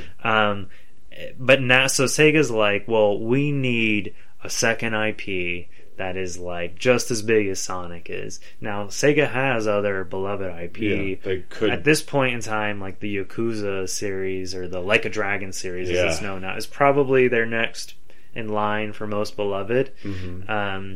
But they don't have anything on the level of Sonic. And Yakuza is like an adults kind of game. Yeah, it's not really an all M-rated. ages It's not really affair. going to work that way. So I don't know. I'm very curious to see them. I'm sure they must have concepts for another IP that could be on the level of Sonic. It's that's hard. That's hard to do. That's very hard to do. I mean, Sonic is as recognizable as like a Pikachu. Part of what makes Sonic and Mario is how far back they go. So coming out with something new doesn't seem to, in my brain, be physically possible. We won't even know when they create this second Sonic. Right. We'll be in our 60s or 70s, and they'll be like, oh, that was their second Sonic. Yeah. Because that's how long it's going to take to get to that point. Right. Unless they manage to breach into their, they get their, I don't know. This is the first one I like, this is kind of crazy. I think they would have much more success with this second goal in reaching into their backlog of how many, all the IPs that they own, the classics. I mean, maybe that's what they do. I mean, Billy Hatcher is right there, man. Yeah, they have a lot. They actually have quite a bit from Genesis and on. Like, even after they left the console scene, they still have new, old IPs that they introduced. For sure. I mean, rumor has it that Sega's working on a new Jet Set Radio game. They should be, because that needs a new installment. I mean, we haven't had one since the Xbox, the Jet Set Radio Future. That's good. Indie devs have kind of stepped into that space to fill that hole in the meantime. A crazy new game called Bomb Rush Cyberpunk came out from Team Reptile earlier this year to rave reviews as like the authentic successor to Jet Set Radio series. Right. But I'm very curious to see what Sega can cook up if that rumor holds true and they really are making a new one. Right. But we should jump to a break, I think. I think it's time. We'll be right back. Alright, so we're back, and our next story involves Microsoft. They announced that employees are going to be losing their access. Employees outside of Xbox within Microsoft are going to be losing their access to free Xbox Game Pass subscriptions, and over 200,000 employees are affected by this. Isn't that insane? Yeah. Microsoft employs more than 200,000 people are losing worldwide their benefit of free Xbox Game Pass. Now, this is I believe it's $16.99 a month. Mm-hmm. So it costs a little... Which is an increase to their previous price point. Right, which just recently went up a couple dollars, I believe. Yeah. So it's now... if you want to subscribe to Game Pass, there's no discount for buying a year. You only pay month to month, so it comes out to about $200 a year. I think the total is like $203 or something like that if you subscribe every month. Mm-hmm. And right. So, like, the only employees that'll get to keep this are ones that work for Xbox branding, or like this one of the studios under the Xbox wing. Right. Everyone else that works at Microsoft will have to pay for Game Pass, which now employees were taken aback by this news and started being quite upset about it. They're angry. Now, if you're Microsoft, while $200 a year times 200,000 people, that equals $40 million. Right. I'm going to object with you in calling this a cost, because it's not costing Xbox anything to give permission to digital goods. I think that maybe you could say there's lost sales in there. Yeah. But if I'm going to be generous, I'm going to say 20% of those people would even... Yeah, I don't think every employee of Microsoft is a gamer. Right. Or, all these 200,000 people are not playing. Or at least enough of a gamer to subscribe. I'm a gamer, I don't subscribe. Right. To subscribe to Xbox. Now, I do agree, but if they were all paying, Microsoft is essentially losing $40 million in revenue every year because their employees are getting it for free. Now, if you think about it, $200 per employees to keep them happy is nothing. You're right. That's not even like the cost of their health insurance. Which it's, again, not even a real cost. Health insurance is a cost because that's something Microsoft actually pays for.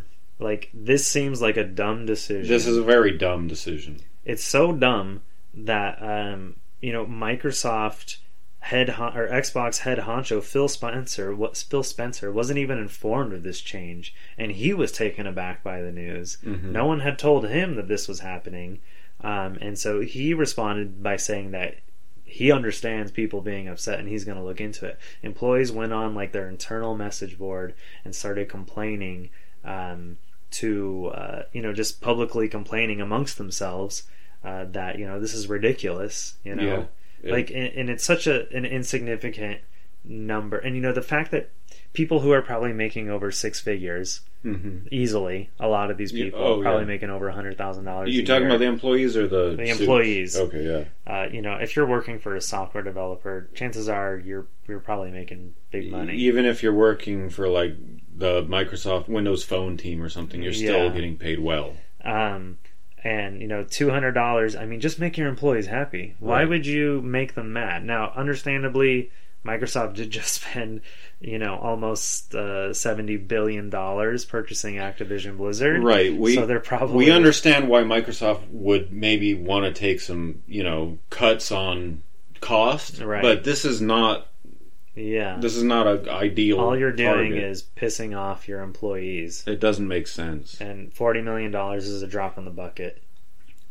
I refuse that number because it's not costing them $40 million. Right, but I mean, I agree. I'm just saying, like, if Microsoft had thought they were all paying, well, they would all be paying for, that's the most money they could be taking in. Right.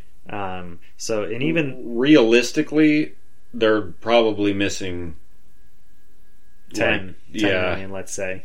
If that. Yeah. Now, there was an update to this story that I didn't have here in our notes. And apparently Phil was able to fix this. Okay. Someone got fired. Someone got fired, or I don't know what happened. I don't know who made this decision. It was probably someone above Phil's pay grade, even. Like I don't a board know. of directors type? Maybe, yeah, or like his boss or one of his boss's, associates or something said, hey, they're gonna all have to pay for it. Like someone in HR was like, that's no longer a benefit beginning in 2024. Right. I could see maybe HR having something to do with it. Yeah, I bet you it was an HR thing.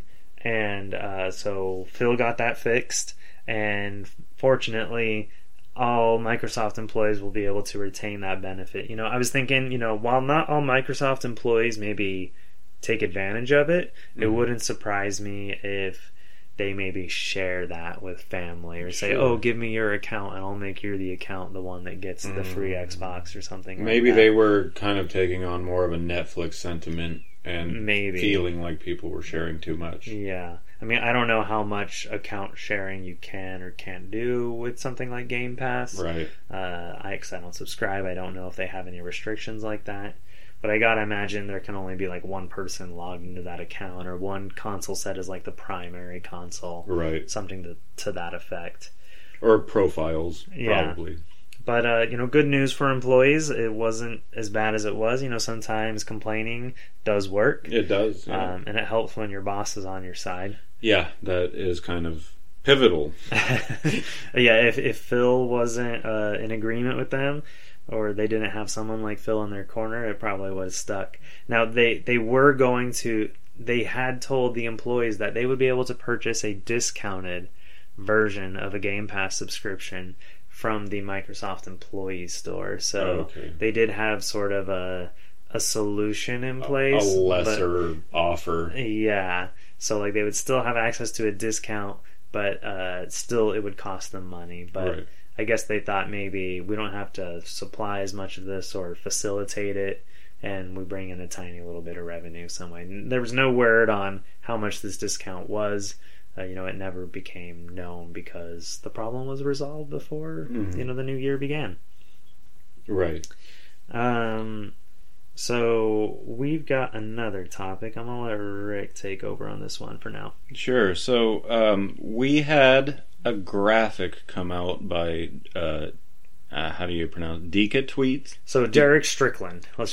Derek Strickland released a graphic on X, formerly known as Twitter. Now this graphic came out several months ago, but it came across my view, and I thought it was worth discussing. Yeah. So what it shows is the overall gross income of all of the big three console holders, and how much of that gross income is net income or profit.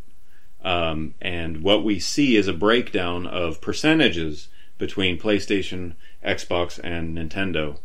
And what we see is PlayStation... Well, hold on real quick. Sure. This data covers specifically July 2022 through March 2023. Yes. And this information is sourced from various things that were released publicly from the different from Sony, Microsoft, and Nintendo, as well as some information that did come from the Xbox leak from their big.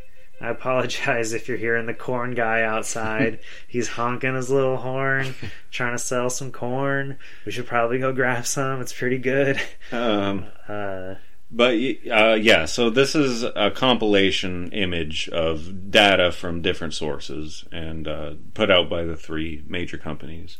But some willingly, some not willingly. Right, yeah. Via leaks in some case. Yeah, but let's talk each one of them. So you take PlayStation. Okay, so PlayStation made $18,743 million in revenue. And $1,419,000,000 is profit. So a 7% margin for PlayStation. That's pretty bad. That's, yeah. And I get almost that good of a return on my let's account. compare first before we get into that. So Xbox, they brought in $12,775,000,000 of revenue. So that's that's $6 billion less than PlayStation, but they made more in profit. They made $1,500,000,000 in profit, a 12% margin. Mm-hmm. And then Nintendo made $11,826,000,000, so the least of the three. The least of the three. Their profit margin was $2,997,000,000, so $3 billion. Which was a 25% profit margin. So they made the same amount of money as Microsoft and Sony combined, practically. Which even more so. That amounts to the highest of the three. Yeah, even the number, like even if you consider the gross income, being the least, regardless of that, the revenue number is $3 billion. PlayStation's is not even $3 billion, let alone Microsoft. So yep, Microsoft at 1.5 and PlayStation at 1.4. So, I mean, basically, in conclusion, this is just showing that Nintendo knows what they're doing the best. And they're the most efficient. It's interesting. I do wonder, people probably look at them as an outlier because they're not making 4K games. Mm-hmm. Their expenses are probably lower. They develop more games truly internally than anybody else. Yep.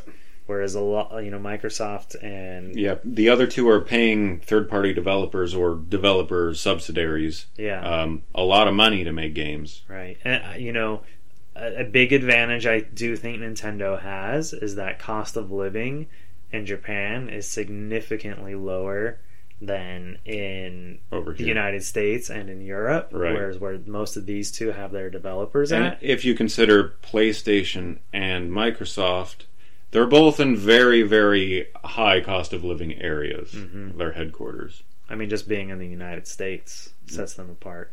And I do think the wages of someone in Japan in the games industry is also a lot lower than someone in Seattle. The Seattle or San Francisco or LA or pretty much anywhere, But again, Nintendo probably has a really efficient... I mean, they've been around longer than both of these companies in terms of as long as they've been developing games. They have an efficient way of moving teams from one project to the next. There's never idle hands. They put out just a significantly higher number of games than anybody else does, even if their games don't necessarily sell as much. Because they're maybe not seen as these big budget tentpole games all the time. Yep. That's not to say Nintendo doesn't have any of those. Oh no, they do. I mean, Tears of the Kingdom is huge. Yeah.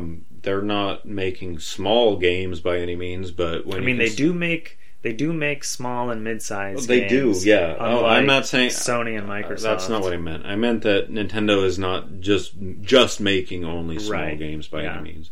But if you consider PlayStation's titles, Last of Us Part 2, the new Spider-Man, these are big, giant cinematic actors, Hollywood actors. Just they spend money on this stuff.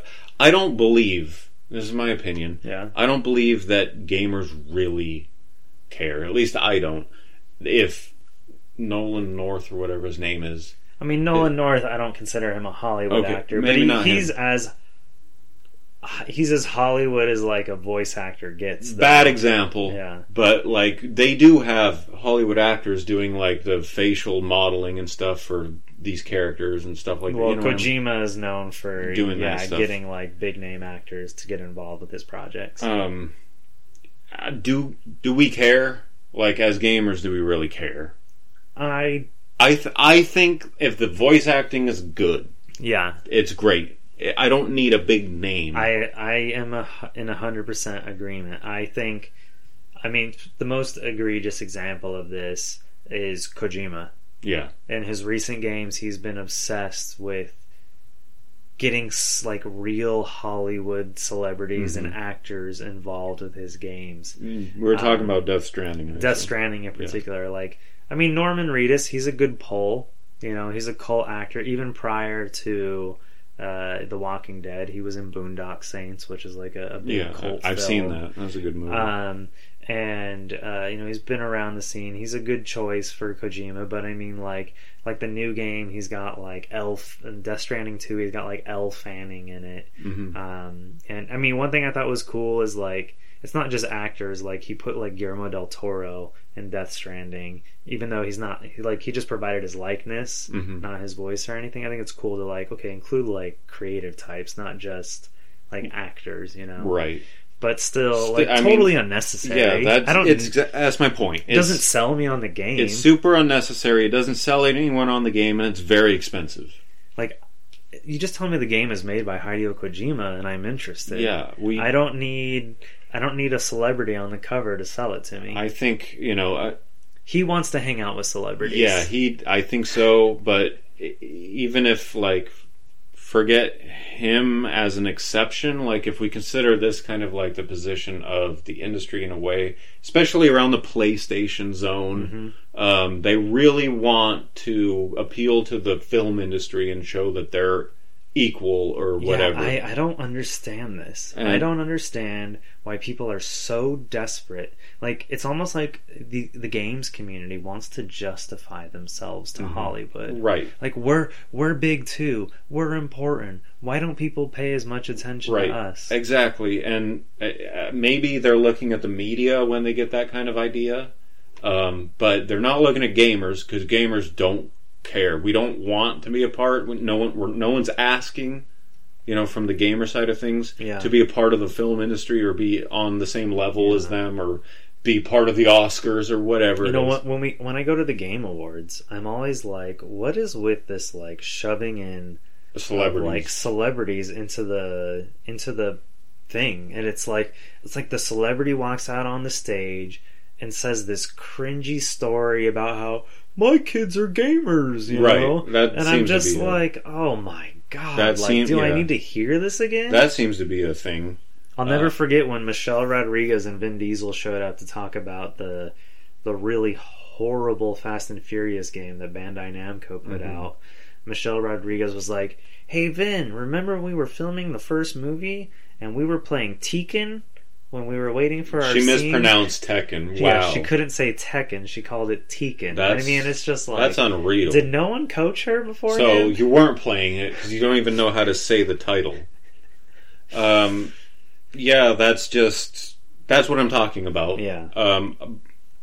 At the same time, I don't know if they see us as like normal people, gamers, that is, but we're not. Right. Historically, at least. I know things are shifting and all that. Sure. Historically, gamers were the outcasts. We were the nerds. Yeah. We don't appeal to norm, we mainstream. We got away from the celebrity stuff. Right, we didn't want to be into that. That was, if we take a high school analogy, that was the football players and the cheerleaders thing. Right. They liked the celebrities and the actors and all that. Gamers, the nerds, the geeks, that's not us. Yeah. That's not us. We're interested in science. It's stories. Yeah. And so this isn't making sense. And it's so expensive to bring these people on. Well, with seeing this information laid out like this, maybe it makes sense that Jim Ryan is, saying goodbye. Yeah. Maybe Sony's like, dude, what the heck? 7% profit? Yeah. As far as Sony's concerned, I almost guarantee without like sourcing anything that supposedly Jim Ryan had his administration was partially, wholly to blame responsible for this. Yeah. I mean, I had heard that Sony's targets for this forecasted year are at 6%. Even less than this. That's crazy. So Sony's expected to make a lower percentage of lower income profit margin than they did this past year. Why even? They bring in almost $19 billion and they walk away with $1 billion. Like, who sees that and says that's sustainable? Yeah, that's a success. I mean, they made money. I guess that's good, Yeah, but I mean, think about how big PlayStation is and all the costs that come with PlayStation. Right. $1 billion isn't going to be anything. Yeah, their expenses are way too great. Yeah. Yeah, so.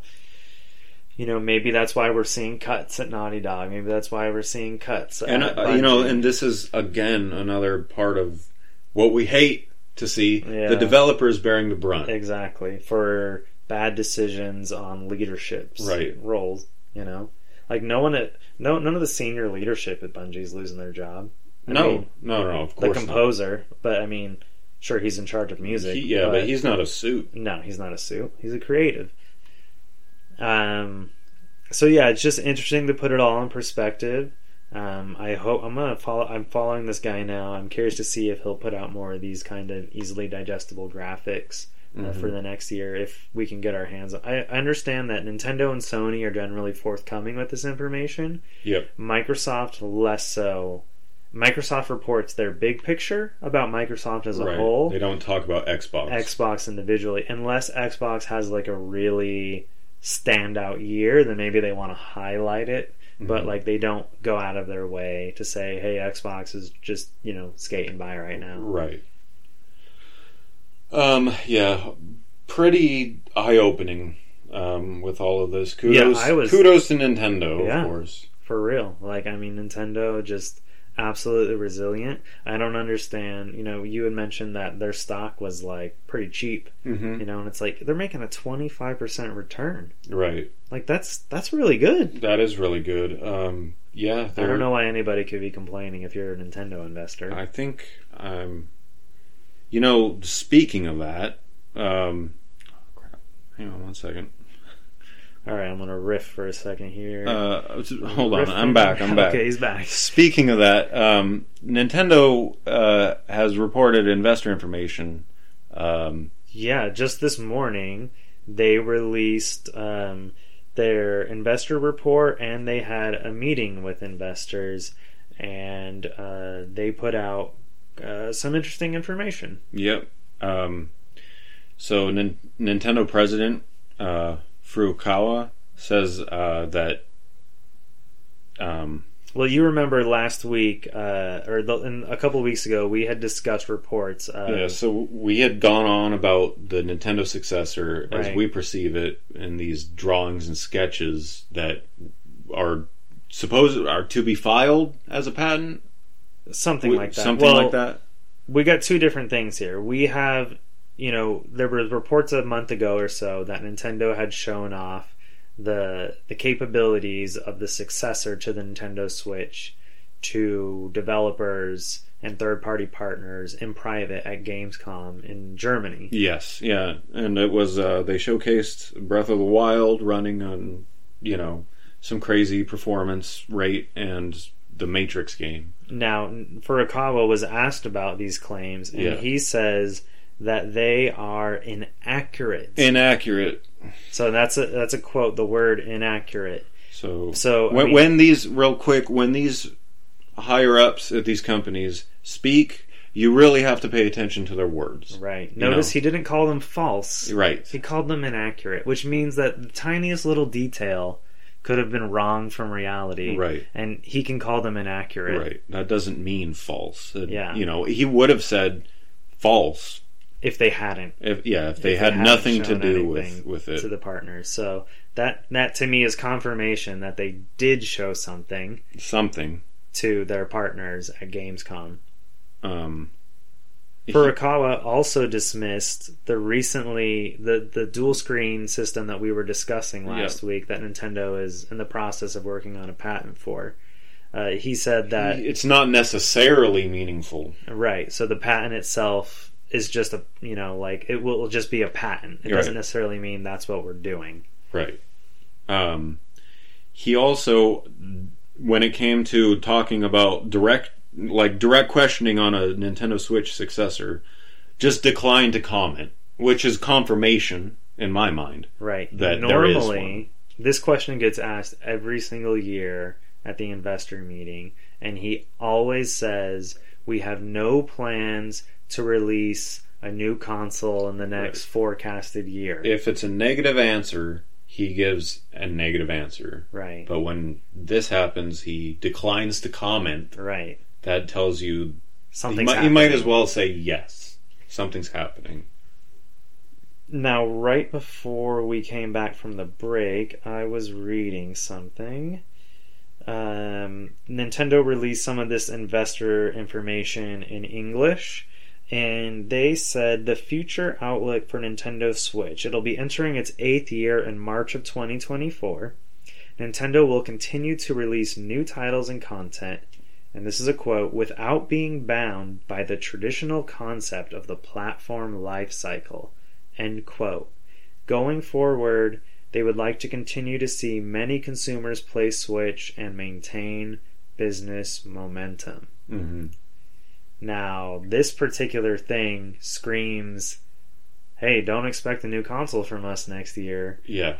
We aren't bound by the traditional concept of the platform. That's an interesting phrase, and I kind of like that phrase.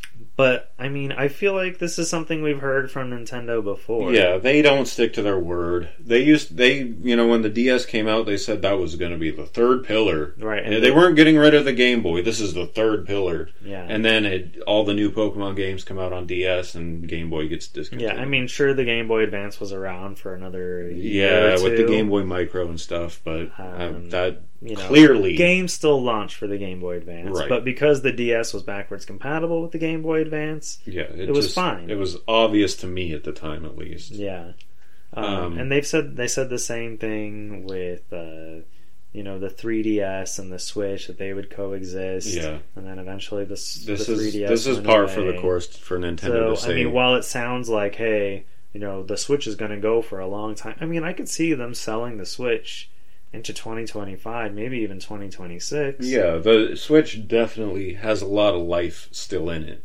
There's no... I mean, and there are games in development right now that are targeting 2024, 2025 for the Switch. Right. So, I mean, those games will still have an opportunity to release, and it's very likely that the next, successor to the Switch will probably be backwards compatible, as that's the industry trend right now. Mm-hmm. If you're not backwards compatible, you're anti-consumer, and nobody wants that bad, press. Right. So, I mean, even if people are releasing games on the Switch, they'll probably be playable on the successor.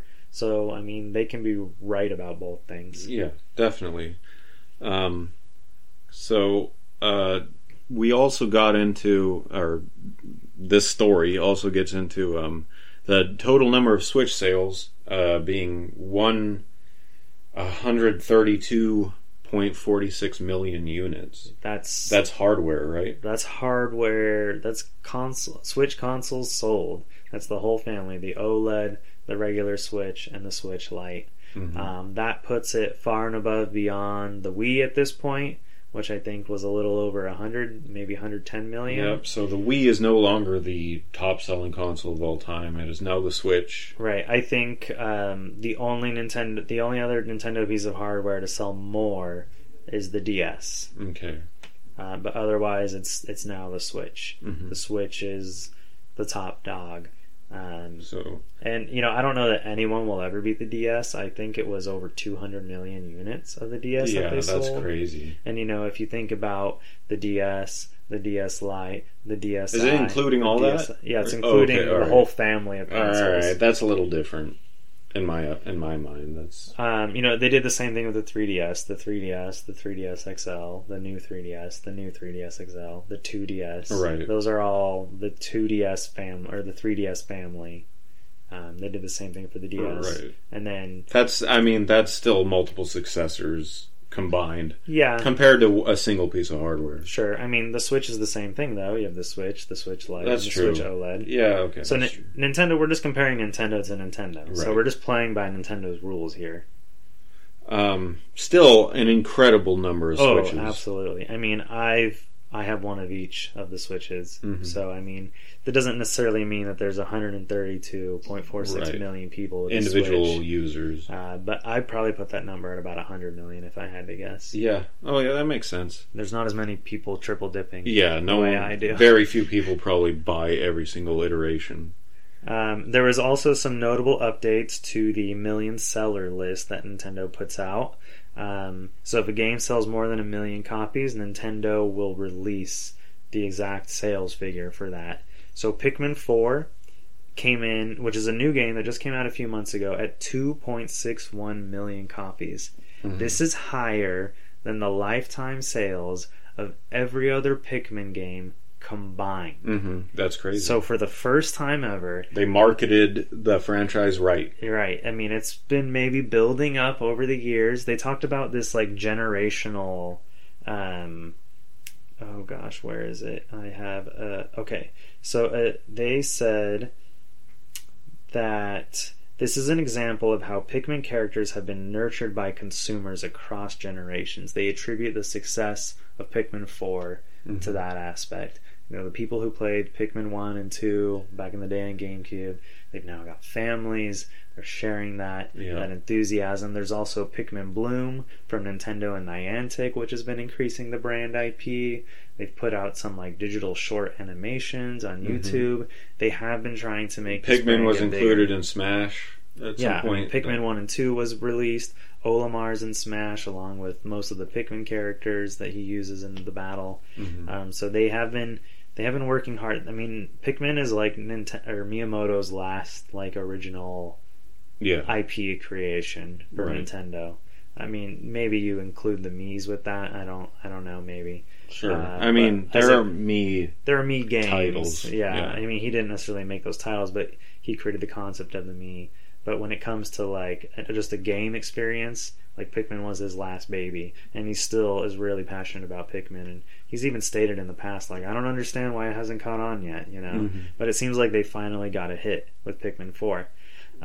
Zelda Tears of the Kingdom, The Legend of Zelda Tears of the Kingdom, which just released at the end of May, or sometime in May, is now at 19.5 million copies, which is bonkers. Yeah, that's crazy. Absolutely bonkers. Breath of the Wild outsold that number still at this point, right? I don't have Breath of the Wild's... I mean, Breath of the Wild has sold more in 7 years than Tears of the Kingdom has in a few months. 4 months. Yeah. But, Tears of the Kingdom will definitely cross 200 million, 20 million by the end of the year. Yeah. And it'll be curious to see how long its legs are. Probably not as long as Breath of the Wild, if I had to guess, because the Switch probably doesn't have another 8 years ahead of it the way that Breath of the Wild did.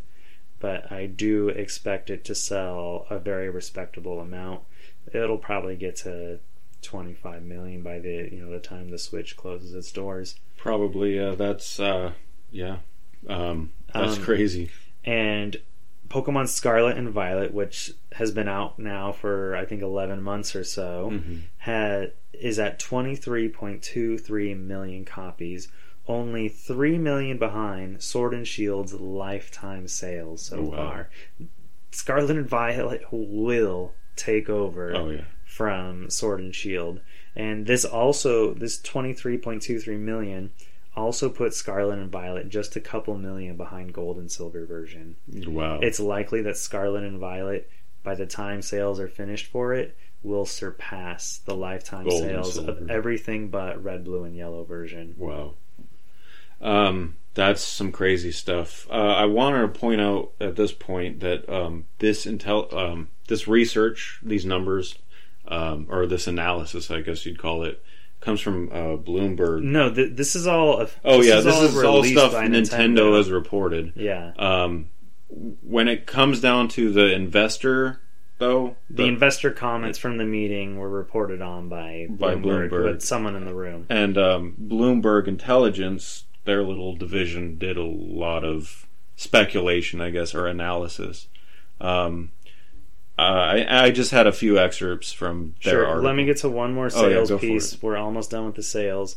Mario Kart 8 Deluxe is at a whopping 57.01 million units. This means that almost half of people who own a Nintendo Switch have purchased this game. Mario Kart 8. And Mario Kart 8 Deluxe is a port of a Wii U game. Yeah, it doesn't make a lot of sense. We were talking a few weeks ago about how, the next Mario Kart game might be like a Super Smash Kart or something, right? Mm-hmm. This makes me think that Nintendo is scared to lose the Mario Kart branding. Mm-hmm.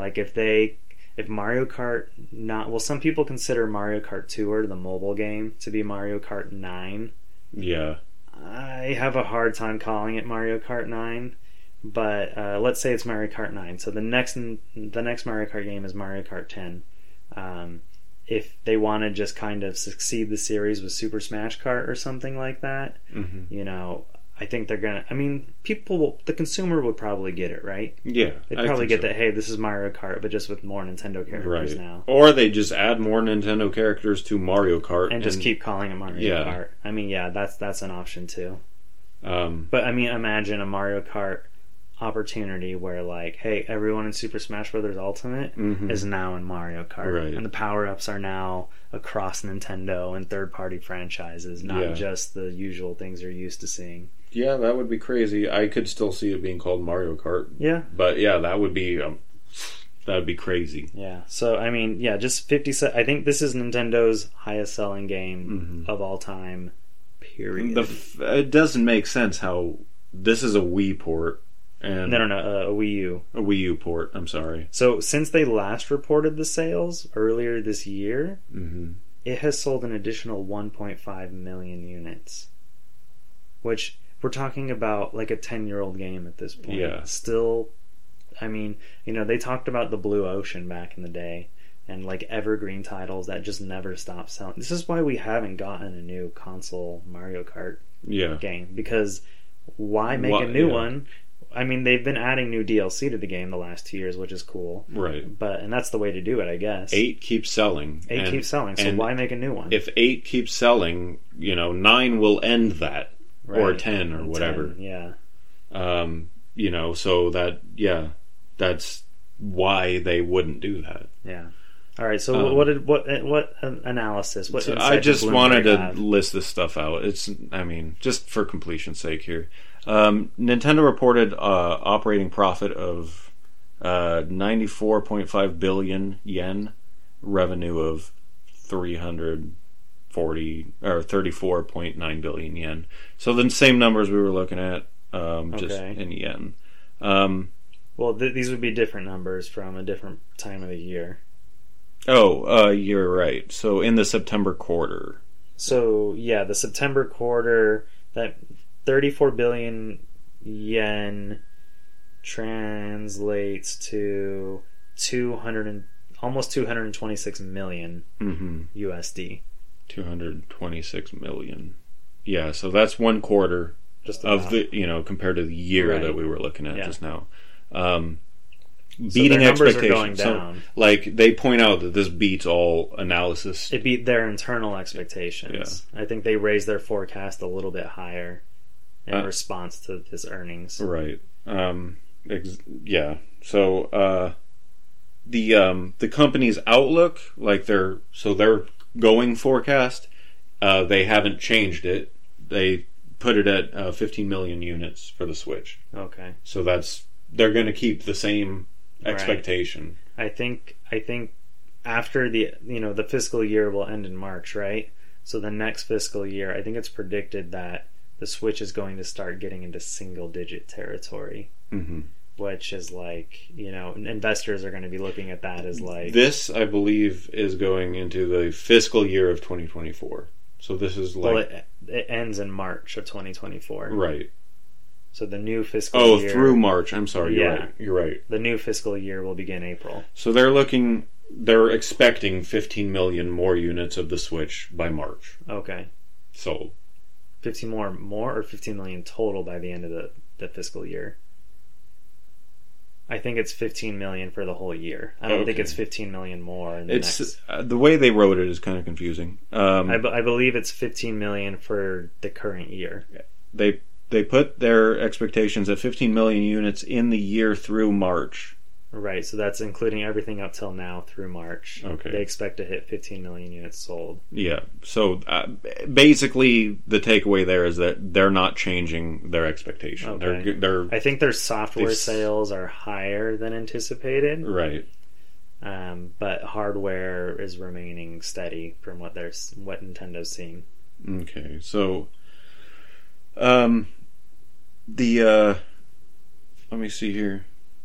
So the fiscal year 2024 pre-tax profit. I'm not an analyst. Yeah, the article is pretty. It's very in depth and analytical, and it talks about their net profits, their expectations, the percentages, what they expect to fall. It says they expect to fall 1.4 to 3% in net profit sales. Okay, explain what that means to fall. It's looking like we're talking about software now, It says, I'll just quote the article here. Nintendo's upgraded fiscal 2024 sales and profit metrics are most likely driven by better than expected sales from new software based on its key franchises, such as Zelda, Pokemon, and Mario, supported by a weaker yen. This is another factor that lends itself to their profit margin over the American companies. Right. Is that the yen has dropped in, I guess, like inflation by 6.6%, and that is translating into it's crazy. Like $1 is worth like 25% more than like a yen over there right now. Right. And it's crazy. Of fiscal year 2023's pre-tax profit, right? So they're anticipating a fiscal year 2024 sales and net profit drop of 1.4 to 3%. Versus the 9.5 to 21.4% that they had previously. Okay. Is what this is a little above my pay grade. Yeah, it's pretty technical stuff, but this is Bloomberg's analysis. So that wrapped up the majority of what was discussed in the investor information and meeting that took place earlier today. But about an hour before we started recording, Nintendo dropped another bomb on the world. And that's that they are officially creating a live-action Legend of Zelda movie. So they announced this with a quote from Nintendo legend and Zelda creator Shigeru Miyamoto. It says, "This is Miyamoto. I have been working on the live-action film of The Legend of Zelda for many years now with Avi Arad-san, who has produced many mega-hit films. I have asked Avi-san to produce this film with me, and we have now officially started the development of the film with Nintendo itself heavily involved in the production. It will take time until its completion, but I hope you look forward to seeing it." So this film, some other details were released in that PR announcement. It's being produced by Nintendo and Arad Productions, which is Avi Arad's company. He produced many of the early Marvel films and most of Sony's blockbusters from the last 5 or 6 years, including stuff like the Uncharted film. The movie is going to be directed by Wes Ball, who directed the Maze Runner trilogy of movies based on a series of books, and the upcoming Kingdom of the Planet of the Apes. The film is being co-financed by Nintendo and Sony Pictures Entertainment. Nintendo will be financing more than 50% of the film, they were sure to note. Worldwide distribution will be by Sony Pictures Inc. Yeah, so this is a lot. Where do we start unpacking? Okay, so Nintendo's making a live-action Zelda movie. We were just talking maybe 2 episodes ago about what Nintendo should do if they were to make a Zelda movie. Another drop in the bucket of like. We kind of seem to come to the conclusion that it would be smartest for Nintendo to make an animated film. Yeah, they've come to a different conclusion than us. They have. So this can work. Sure, it can. I'm not gonna like shoot it down right. No, I mean But they better do it right, because there's a lot of tradition behind the Zelda games that they can't just hand wave away because it's a movie. I'm sorry. Yeah. I mean, dude, if Link talks. Yeah, if Link has never spoken. And I know you can get into like, oh, he chooses options in dialogue. That's not speaking. That's still a silent character. Sure.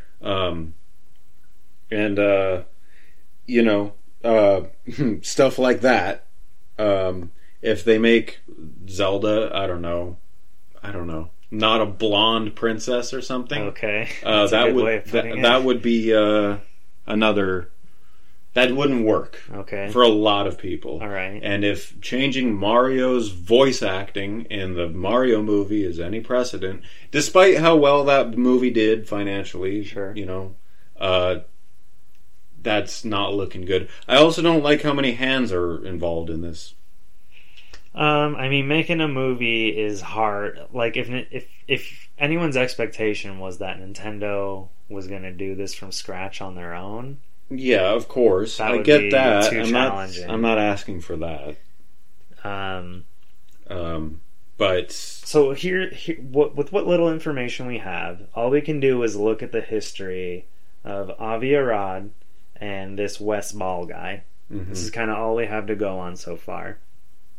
Now, Avi Arad, Miyamoto says it himself. He's produced many mega hit films. I love his terminology too. Like mega hits. They're not hits. They're mega hits. Yeah. So that to me, I don't know. That doesn't scream confidence to me. That screams like I want this movie to be big. Right. Not that I want it to be good. That's the I didn't know how to word it, but that's the impression I'm getting too. And then this Wes Ball guy, the Maze Runner films are like, you know, something of like a Hunger Games kind of, you know, like they're, you know, a bunch of teenagers running around and death is everywhere. So a bunch of people at the top of this project are not likely Zelda players.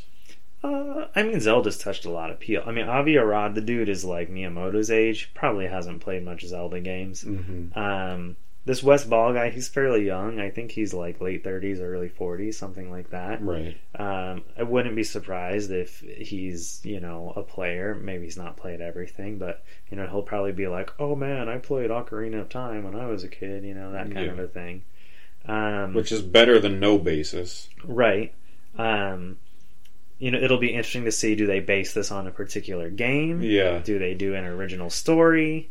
I think that might be smarter. If we look at each Zelda game, generally speaking, is not a sequel and is its own standalone story somewhere in the Zelda continuity. Right. I think it would maybe be smart to make an original Zelda game that could just Zelda movie that could stand as a part of the larger continuity without really its own screwing story. Anything up that's like preconceived from the games that we know and love already. Right.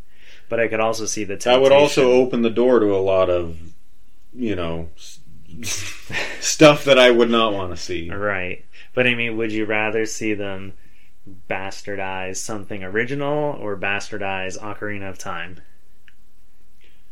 Yeah, I guess I'd rather have this be a flop on its own.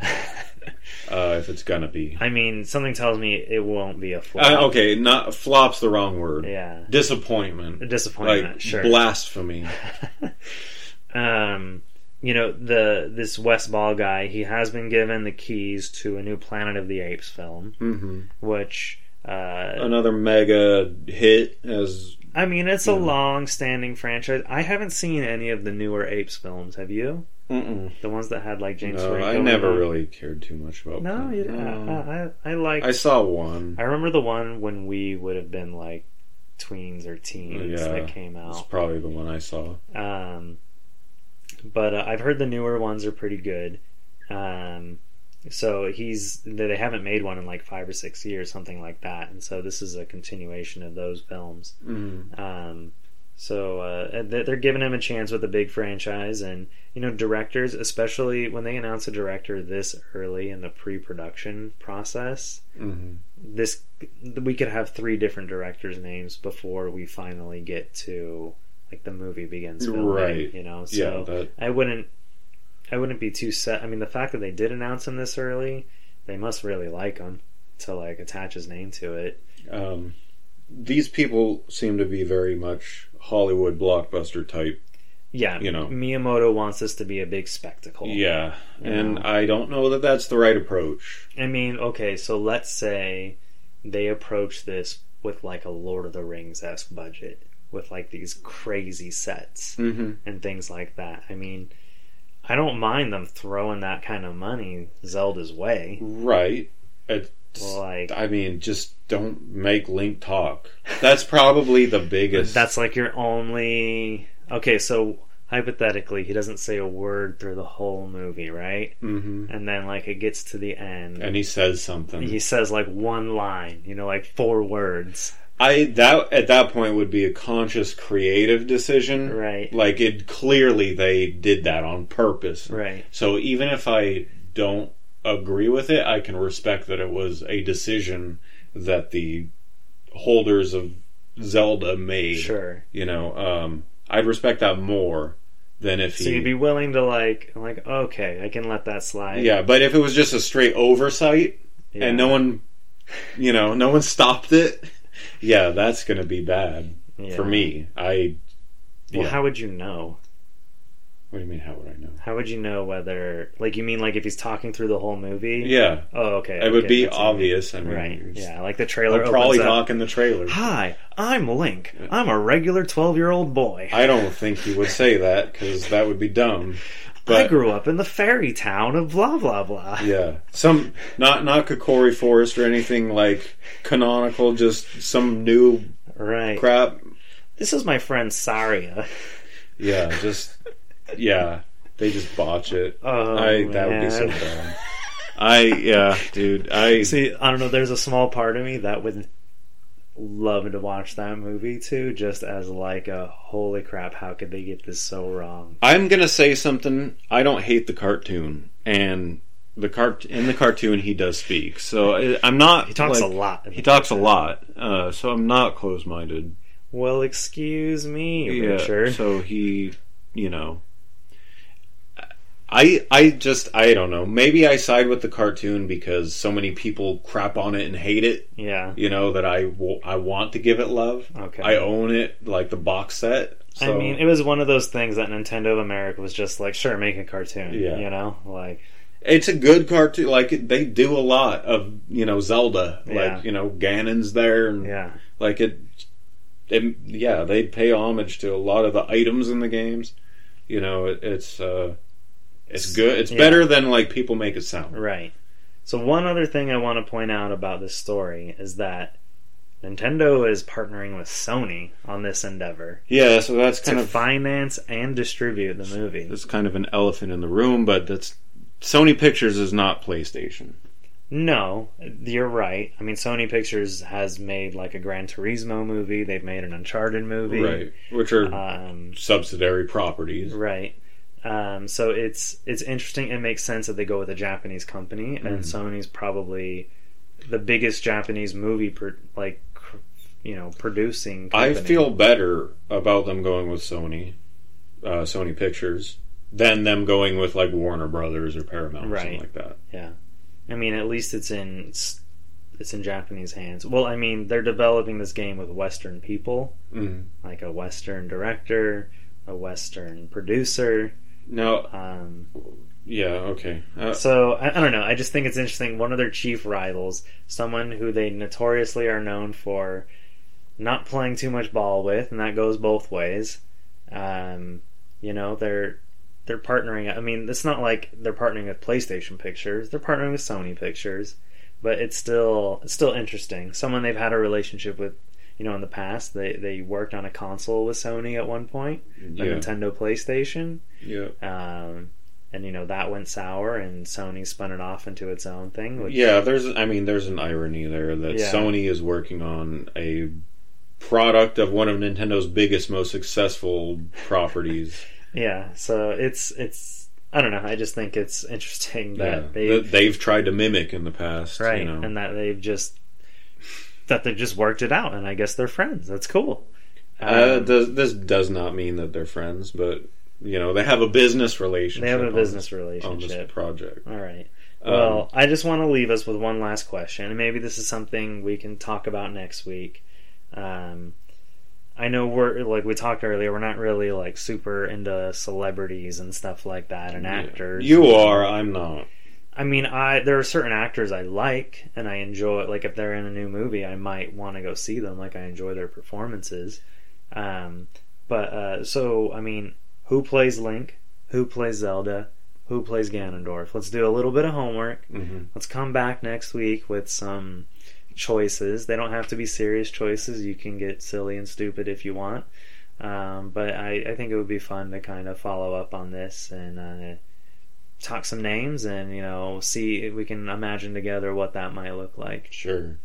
Yep, sounds good. All right, so Danny DeVito is Ganon. That's my pick. See, I like not to unpack now, but I would almost want an all British cast. I feel like that would work best for this. Okay. I think that's likely. I mean, that's like the Star Wars approach almost. Like they tend to get like Yeah, English accents. I Yeah. can't imagine an American Southern California accent. right. And I think it works really well, especially when you have different groups of people, like different like races. Like you've got elves, you've got fairies, you've got desert tall women lady. I think it helps. There's so many different English accents when you look at like the British Isles. Like you got Scotland, you got Right. Ireland, you got Wales, you got the UK. I think they can represent